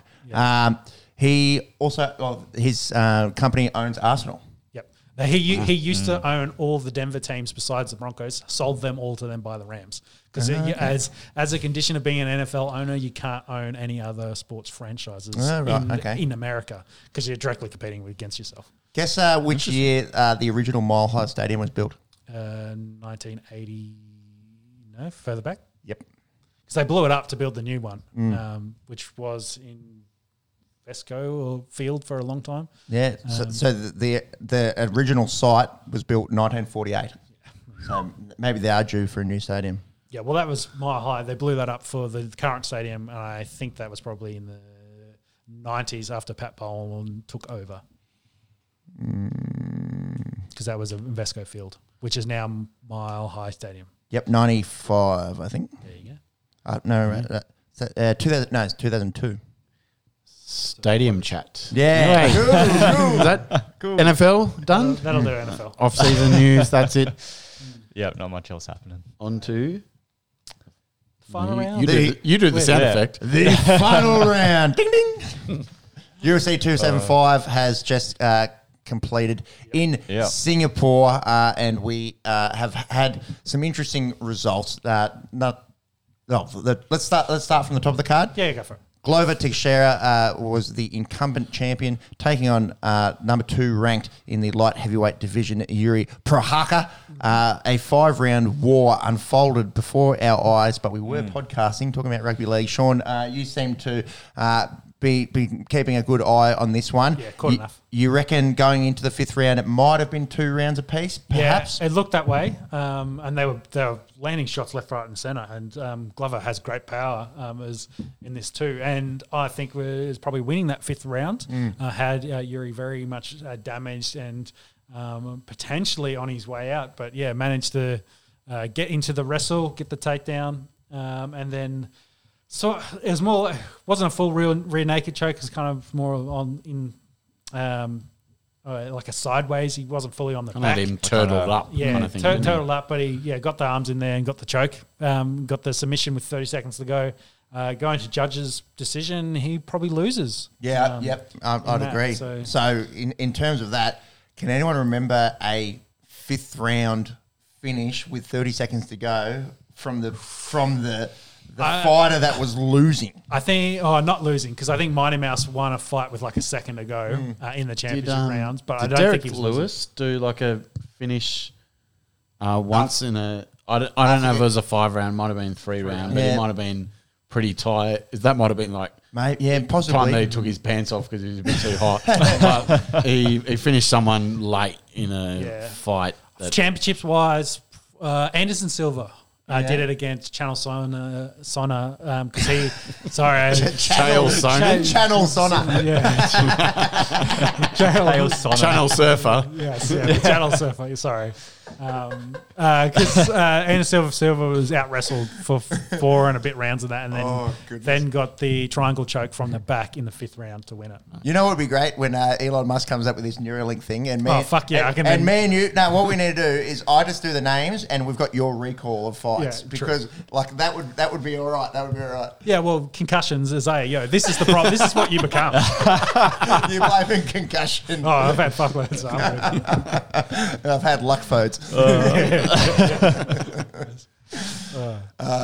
So Yuri Prochazka, let's talk about him. A kickboxer. He only started fighting. Samurai background. Yeah, So I think Is that why he has that hairstyle? Because that was all I could look at during the fight. I couldn't concentrate on anything else. You should have seen him. I would have no idea who was during- winning or losing. Let me put it this way: during fight week, it was much bigger. He'd cut it for the fight. Really? So he had it was a big fall, and then it went like down to his shoulders. Kind of. It was like big hair. So yeah, he trimmed it up. Is there a rule about can you like pull it?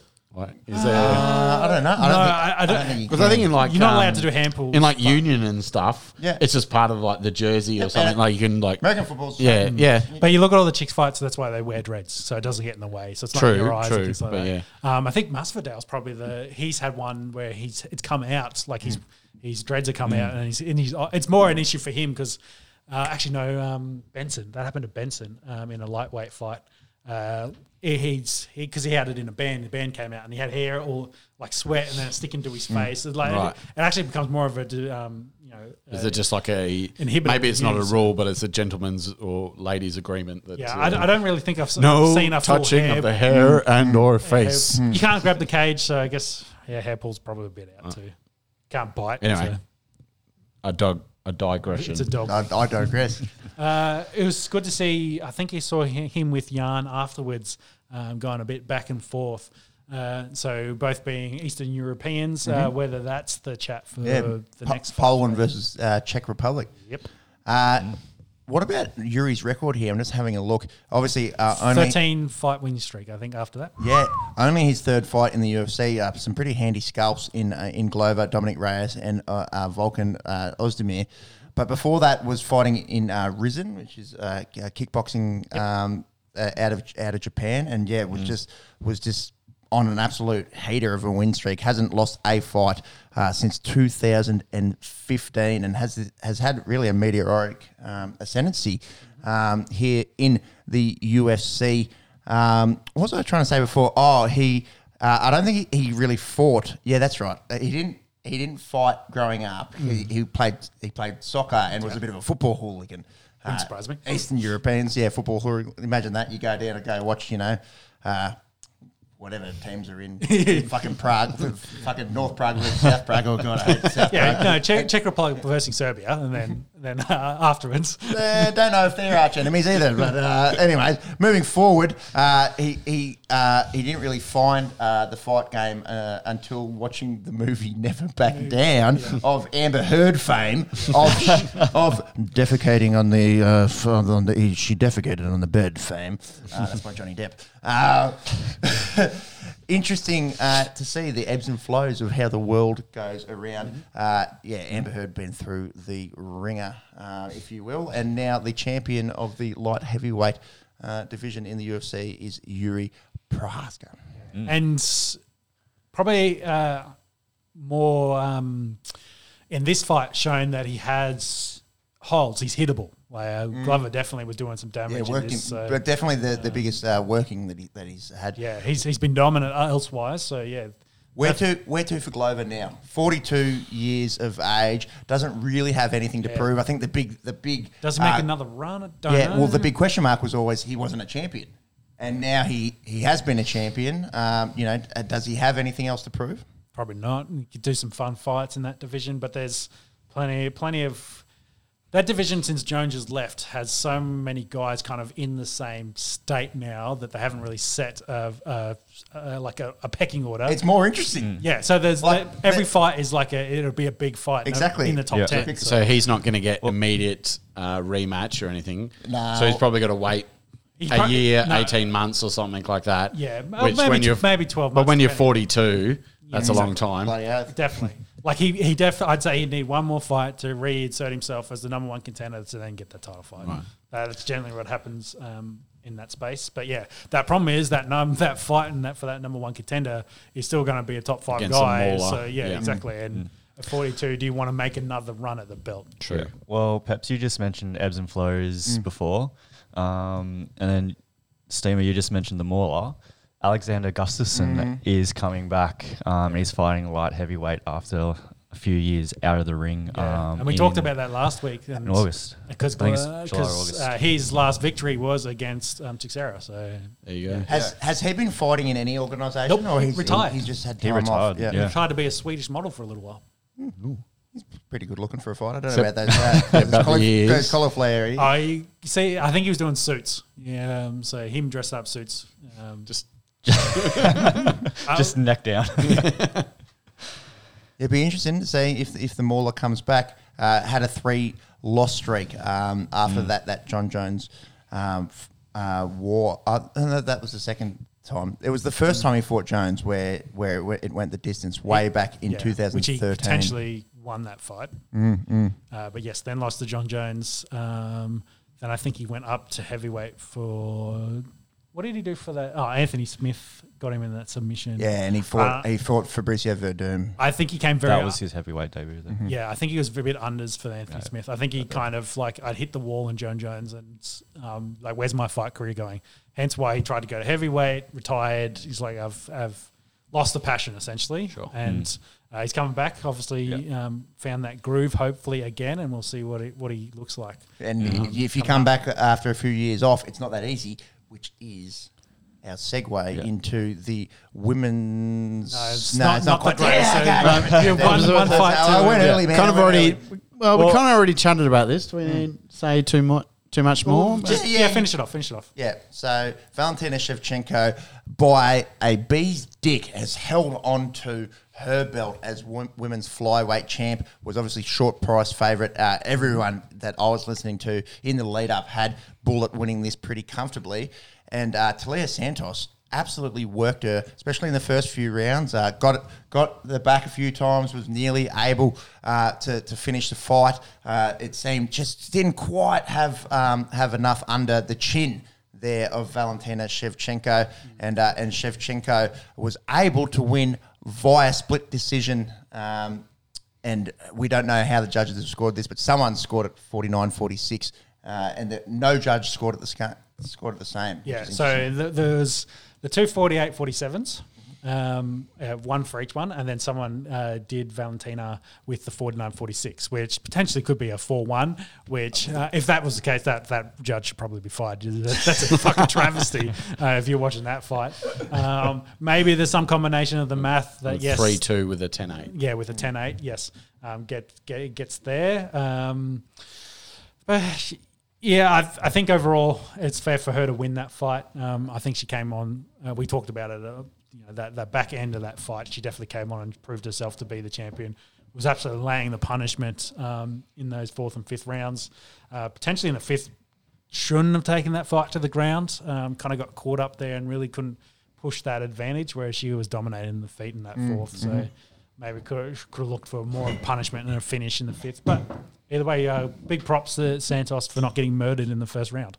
And kind of maybe gives Valentina something to look forward to, a challenge in that division because she's lacked it. First time she's been tested in a long time, right? Yeah. Do we have to stop sleeping on these female challenges?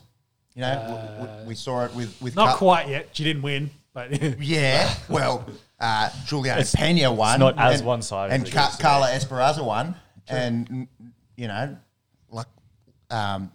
when Nunes lost to Pena, no one saw that coming. She was rank outsider. Maybe we've got to give a little bit more credit to these outside female fighters. I hate to say it, but I kind of think that Nunes' loss was more on her than our competition. Okay. I think she came into that fight very unders and unmotivated. So we'll have to see what that looks like now that she doesn't have the belt and when she comes back. In other news, Sean has also called out Juliana Pena to 1-1. As long as it's a wrestling match. I'm still going Pena. No. Yeah, I'll probably lose, but hey. It's a pronunciation match. God damn it. Pena. Just being talk English. I don't, English isn't a natural language. You probably still beat me. Exactly. That's a bit of chat. Speaking of difficult names to pronounce, the next one on the card. Yeah. So Zhang Weili, I think we're close there, although there's some conjecture around the first name, against Joanna Jedrzejczyk. Jedrzejczyk. Jedrzejczyk. Anyway, It's the Dre check. Jedrzejczyk. this was a highlight finish. This was happening just as we arrived, wasn't it? The spinning back fist. Slash from the end of the And floor. kind of Yeah, probably more forearm, but Forearm, wrist, yeah. yes, Yeah. it's spinning at least. And caught Joanna right on the ear. Yeah. Slash temple. Yeah, so that was 1 and a bit rounds in. And so In the second round. That was a segue that I was trying to set up before. this and was the second. I forgot about the co-main event. This was these two ladies' jumped second all go over at the it, place. and the first one was an absolute war. And long time since Joanna last fought.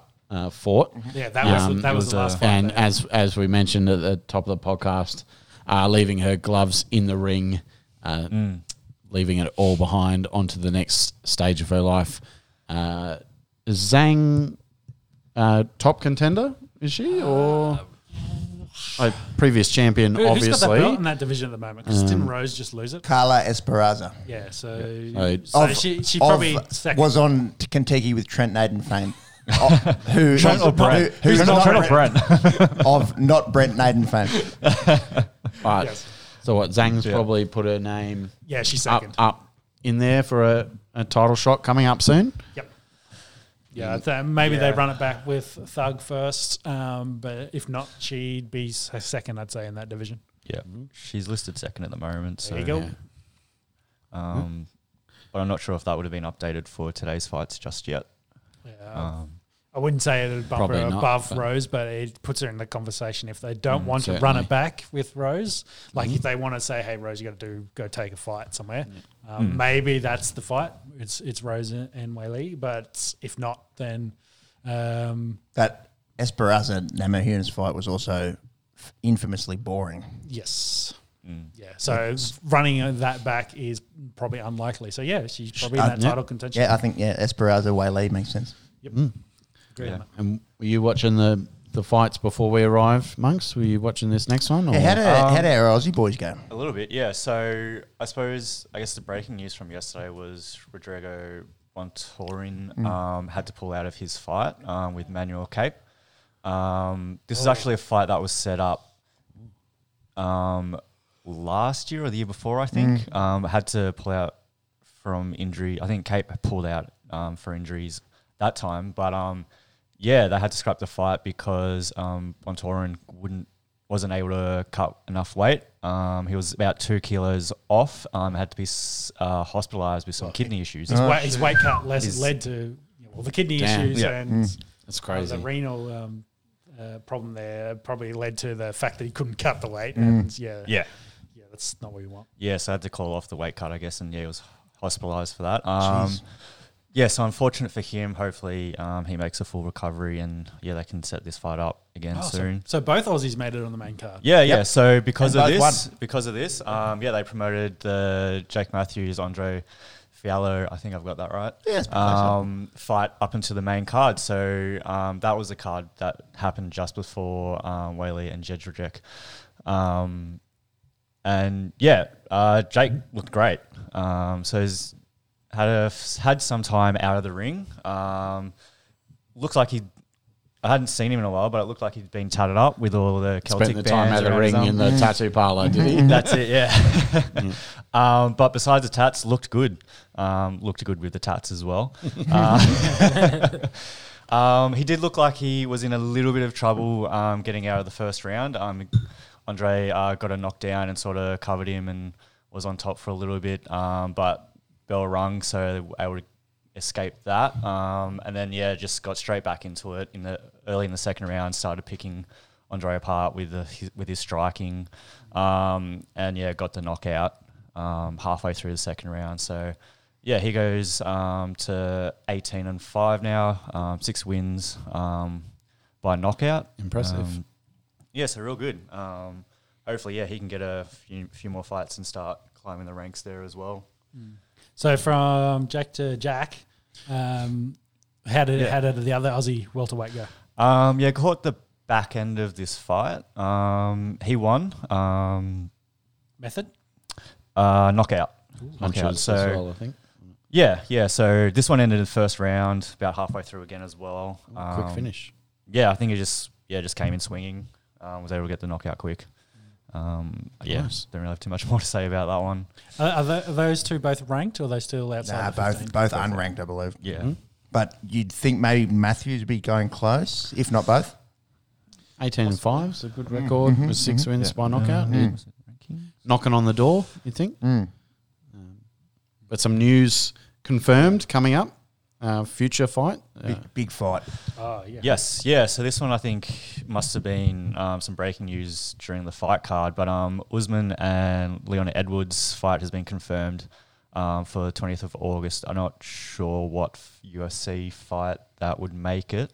7 or 8. Edwards kind of been sniffing around for a title shot for a little due. while, hasn't he? Yeah. It's about time for him. Actually, yeah, UFC 278. And he's probably the only one Usman hasn't had a title defense against, so Correct. makes sense. But Well, yeah, they jump over the radioactive hazmat man. they skip over that one after his win over Burns because there's been a lot of chat that he'd get that fight.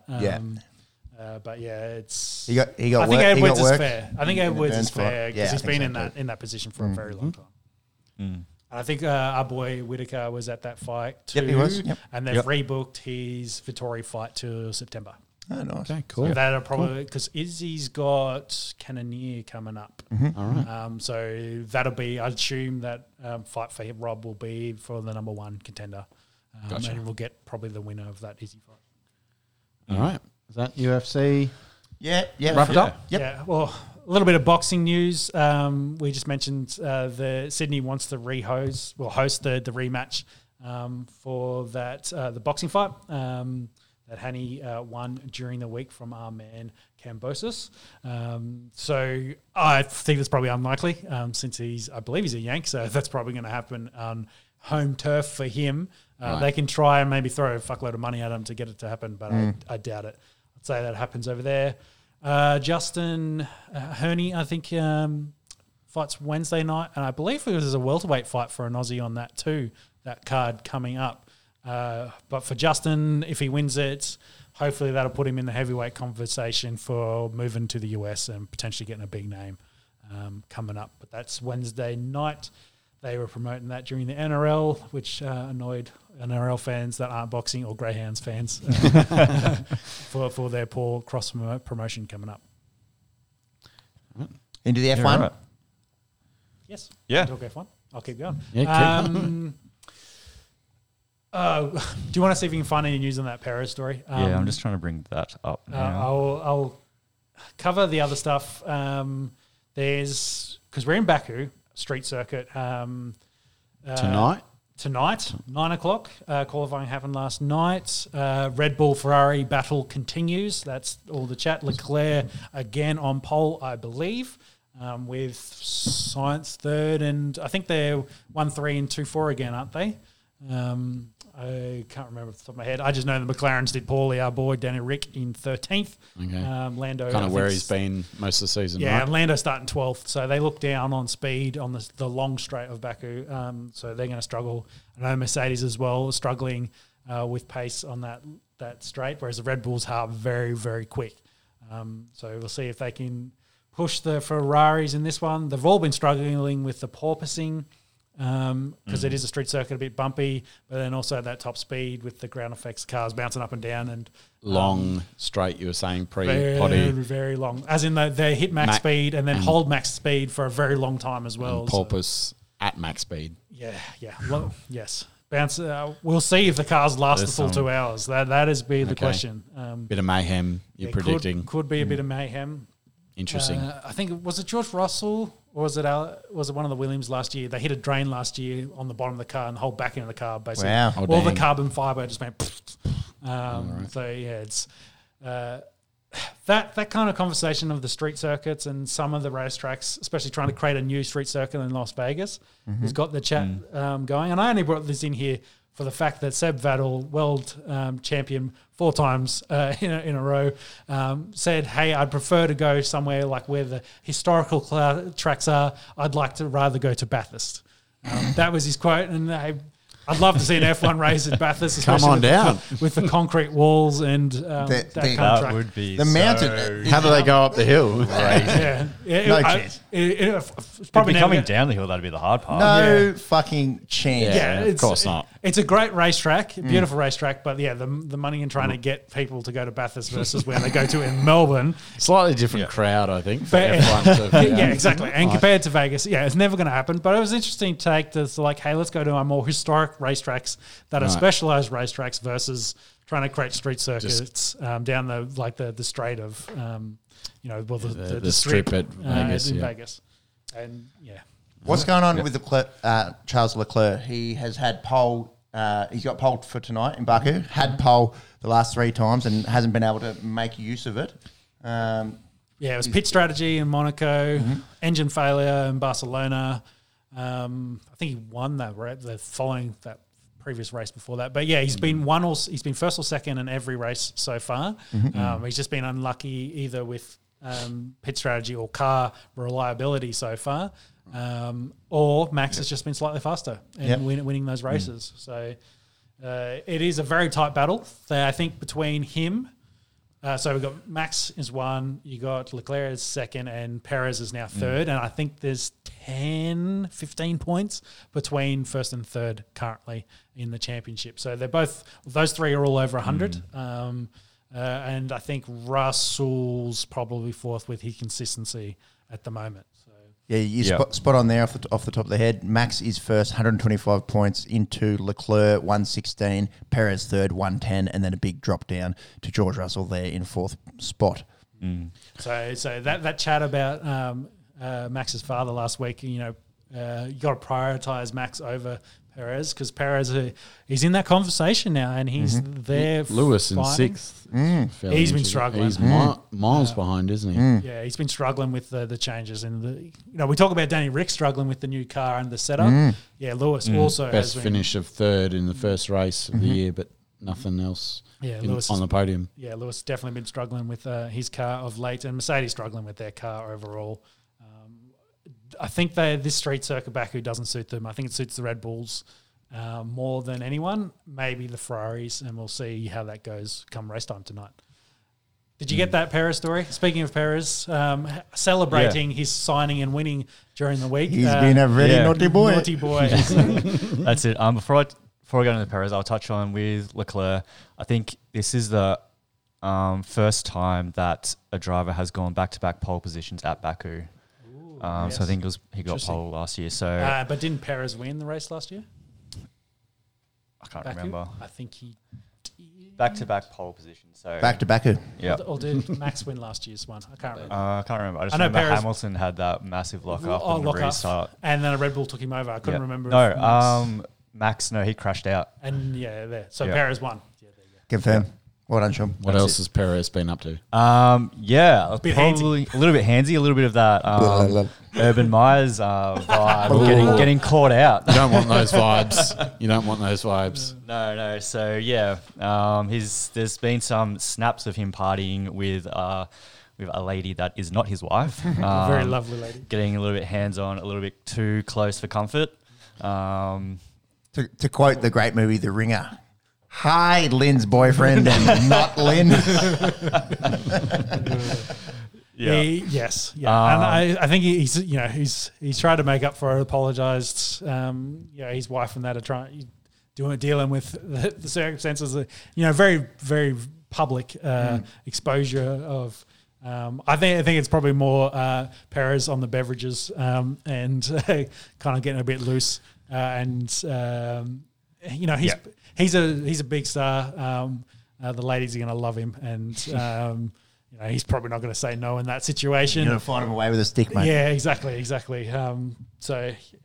think he's got 3 kids with his wife. I don't think he thinks too major is going to happen there currently, but it's an interesting little tidbit coming off that, leading into another big Grand Prix. They're travelling all over the world, etc., etc. So it'll be interesting to see what happens. Big race tonight in that competition for Ferrari and Red Bull. Be interested to see how far the cars go and whether they last. Yeah, that's it. Exciting stuff. Probably the last thing to wrap up F1, just a little bit of rumour mill. Our boy Oscar Pisari Starry. Piastri. Piastri. Yeah, one of those three, probably. Yeah, is it? Pronunciation. So he's It's not always me, bro. That's why James doesn't talk half the podcast. I had it right before podcast. Get the fatigue, podcast fatigue. That's it. So reserve driver for Alpine. There's been rumours that he may be loaned out to Williams. Williams. So they're going to boot little- Latifi during the season. Yeah, getting a little bit impatient with Latifi, having a few crashes, not really performing. He's a bit senior as well. well in that team, isn't he? Well, Alex Albon's there taking up the other spot. Yeah, he's super young, but I thought Latifi's been in F1 for a hot minute. A few years, yeah.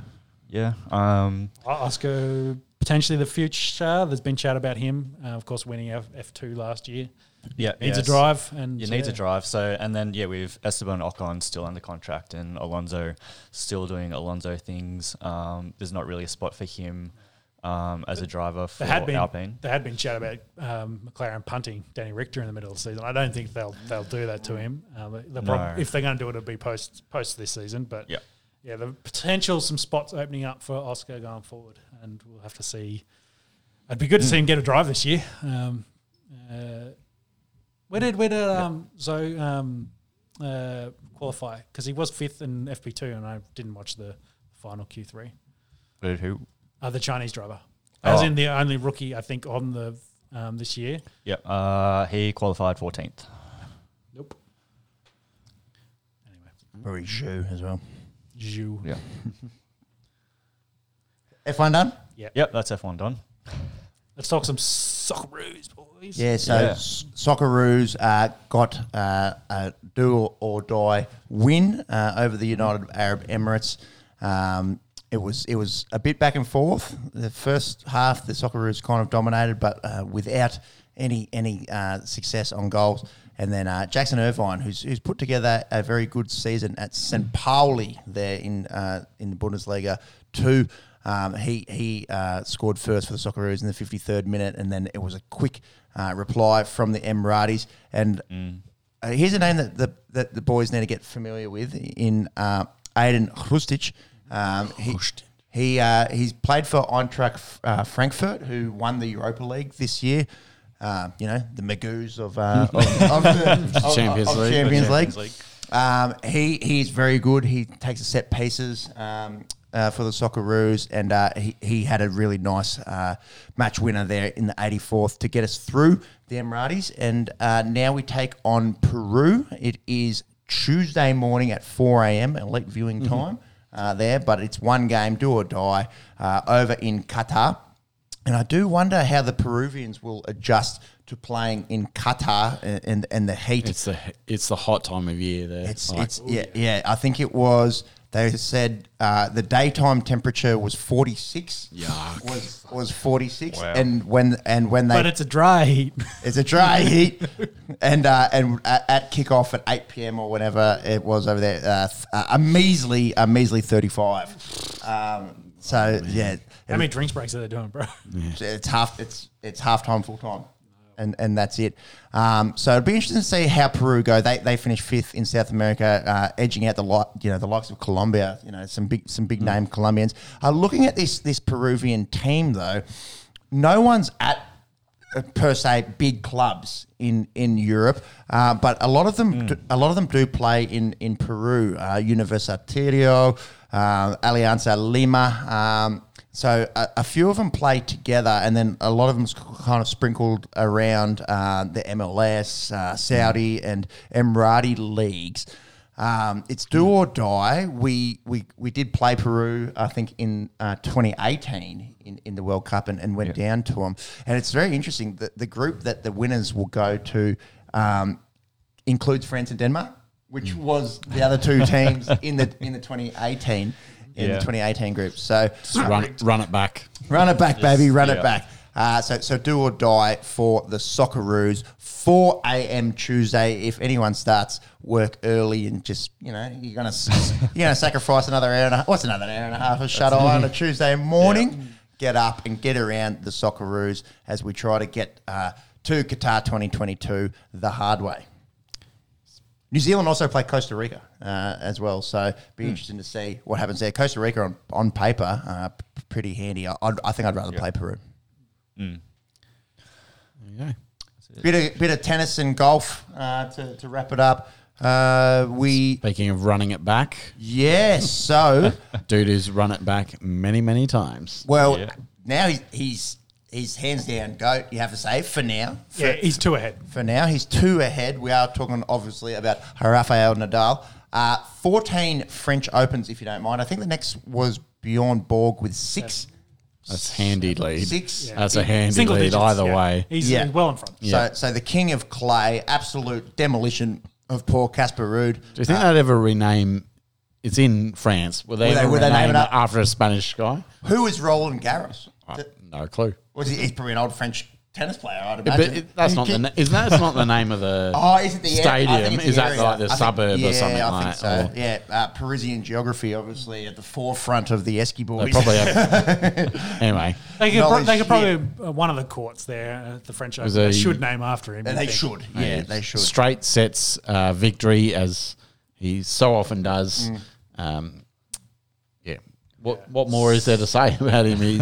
It's been said all before. He's done it once again. I think the interesting quote post this was he doesn't. If they asked him about the GOAT conversation, and he's like, "It doesn't matter to me." I think if you're in that position, you probably don't care about it. But he doesn't care. He doesn't care that Djokovic is chasing him, and most likely will be able to win a bunch of tournaments and take that lead.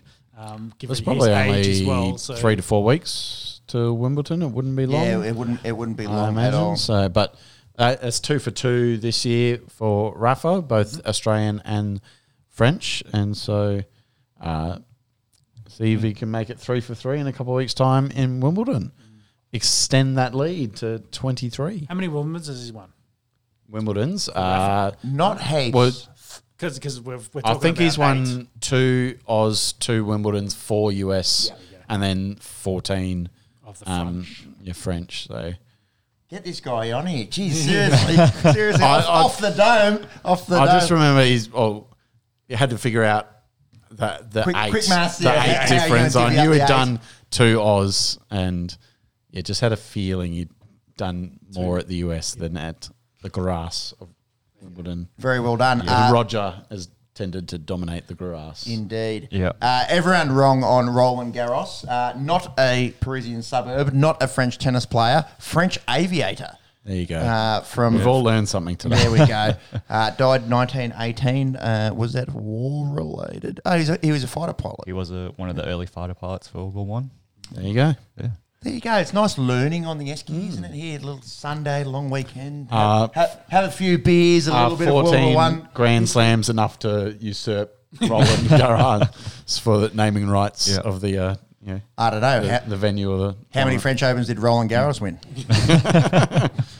So yeah, There he wouldn't was. be any French Opens without him. That's the challenge. Yeah. If the rest of his countrymen didn't roll over and have to get saved by the rest of the world. This is pretty crazy. Your countrymen can talk. Oh, yeah. Hibbity Bob. My countrymen are Aussies. When it suits. And in this case, it definitely suits. So he spent almost 3 years in captivity in a German POW camp. Somehow escaped, got back into flying, and was shot down and killed on the 5th of October 1918, 1 day before his 30th birthday. There you go. That should be common knowledge. There you go. So Yeah. we've learnt it. Hopefully all 8 of our listeners have learnt 3 hours deep. Those who are still with us. So all That's 4 it. of our listeners, the 4 at the table. Finish with some golf and some interesting... Last one. Yeah, Yeah, some last interesting one. news happening in huge space. controversy. Yeah, so there's Saudi-backed, I think they say Live Golf Series. Can you... It's not Roman numerals or anything. No, like that, what is that? Is that 40, 54. 54? Yeah, 54. Yeah. Well, shout out to It's them. Live Golf Series. Anyway, sorry. Keep going. No, it's all good. It's just reminding me of a joke that Issa Schultz of Chase fame was making. regarding Roman numerals, but it's way too nerdy. I don't even want to talk about it. I want to talk about this breakaway golf league. It's akin to World Series cricket. It's akin to Super League. It's akin to we've got fuckloads of money. Who can we poach? What was that soccer thing 2 years ago or something? Oh yeah, it was a story for like the Super League. Yeah, whatever it was. Yeah. Which in that vein, is it? Yes. Exactly. Okay. It's in that vein. So there's 42 players that are confirmed, and I need to reiterate, it's Saudi-backed golf league. They will play around the world. So a lot of people are saying, "Oh, geez, how many golf courses are there in fucking Saudi Arabia?" Few sand traps around the place. That's good. That's very good.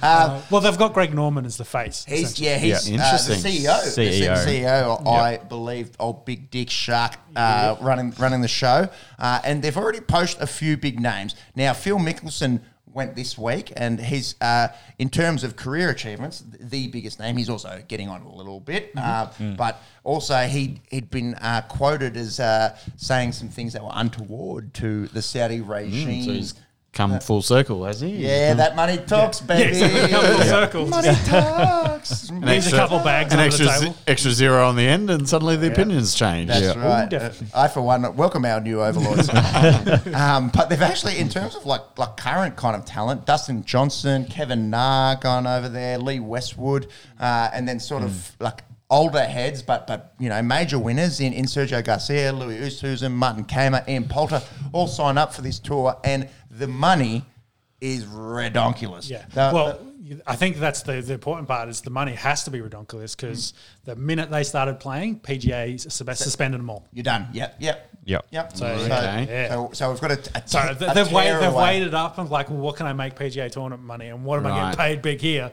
And they've gone, I'll take the bags and maybe I'll take the year off and then hopefully they'll sort some stuff out. Yeah, and to be honest, if someone offered me the money that Phil Mickelson was Rumored to be getting. So when's this kind of rumoured to begin? this weekend, It's begun. It should be. Yeah, I think they've been into doing the third practice hits. Where are they already playing? this week. London. Yep. Yeah. Yeah, because I've been seeing the media have not been handled nicely by some of the no-neck security, as they've been referred to as. Is Java going to make an appearance? I don't know. But the media trying to report on the guys trying to get in hits like Thursday and Friday, getting ready for this this tournament. Have not been handled too nicely. So be interested to see how it all plays out. They've got big money and I'm not sure who's televising it or what the kind of goal is long term. But Not sure, yeah. Just quickly back on Mickelson as well and the controversy from last year. His main sponsors both dropped him last year when he made those comments about Saudi Arabia. And then now he's playing back. Now he's playing in this golf series. So interesting how that's played out as well. That's a huge fuck you from the Saudis. Oh, though. yeah. They're just like, well, it doesn't matter. We buy you. you basically white slave. Like, come on. That's like, it, yeah. Yeah, here's all the zeros you need, and then you can do what we want. Money, money, money. Yeah. Money. And that will conclude the episode of On the Esky. Thank you to those that are with us. What are we, nearly 3 hours deep? You're 3 hours deep, yep. We will be back next week. And then, I don't know, I've got to have a child sometime soon. So we'll see how we go moving forward. Thank you to those that have tuned in and have been following the show. We'll see you next week. Hopefully, we see some good sporting endeavours. Hopefully, as Aussies, the Socceroos get through to this World Cup. Yeah, well, we've got NBA, we've got F1, Yep. we've got the Socceroos coming up. Of course, the rounds of footy in the AFL, cricket's going on. Yeah, Plenty to cover as always. Always plenty to talk about. Thank you for listening. Thank We'll see you. you next week. Good stuff. Bye. Goodbye. Bye.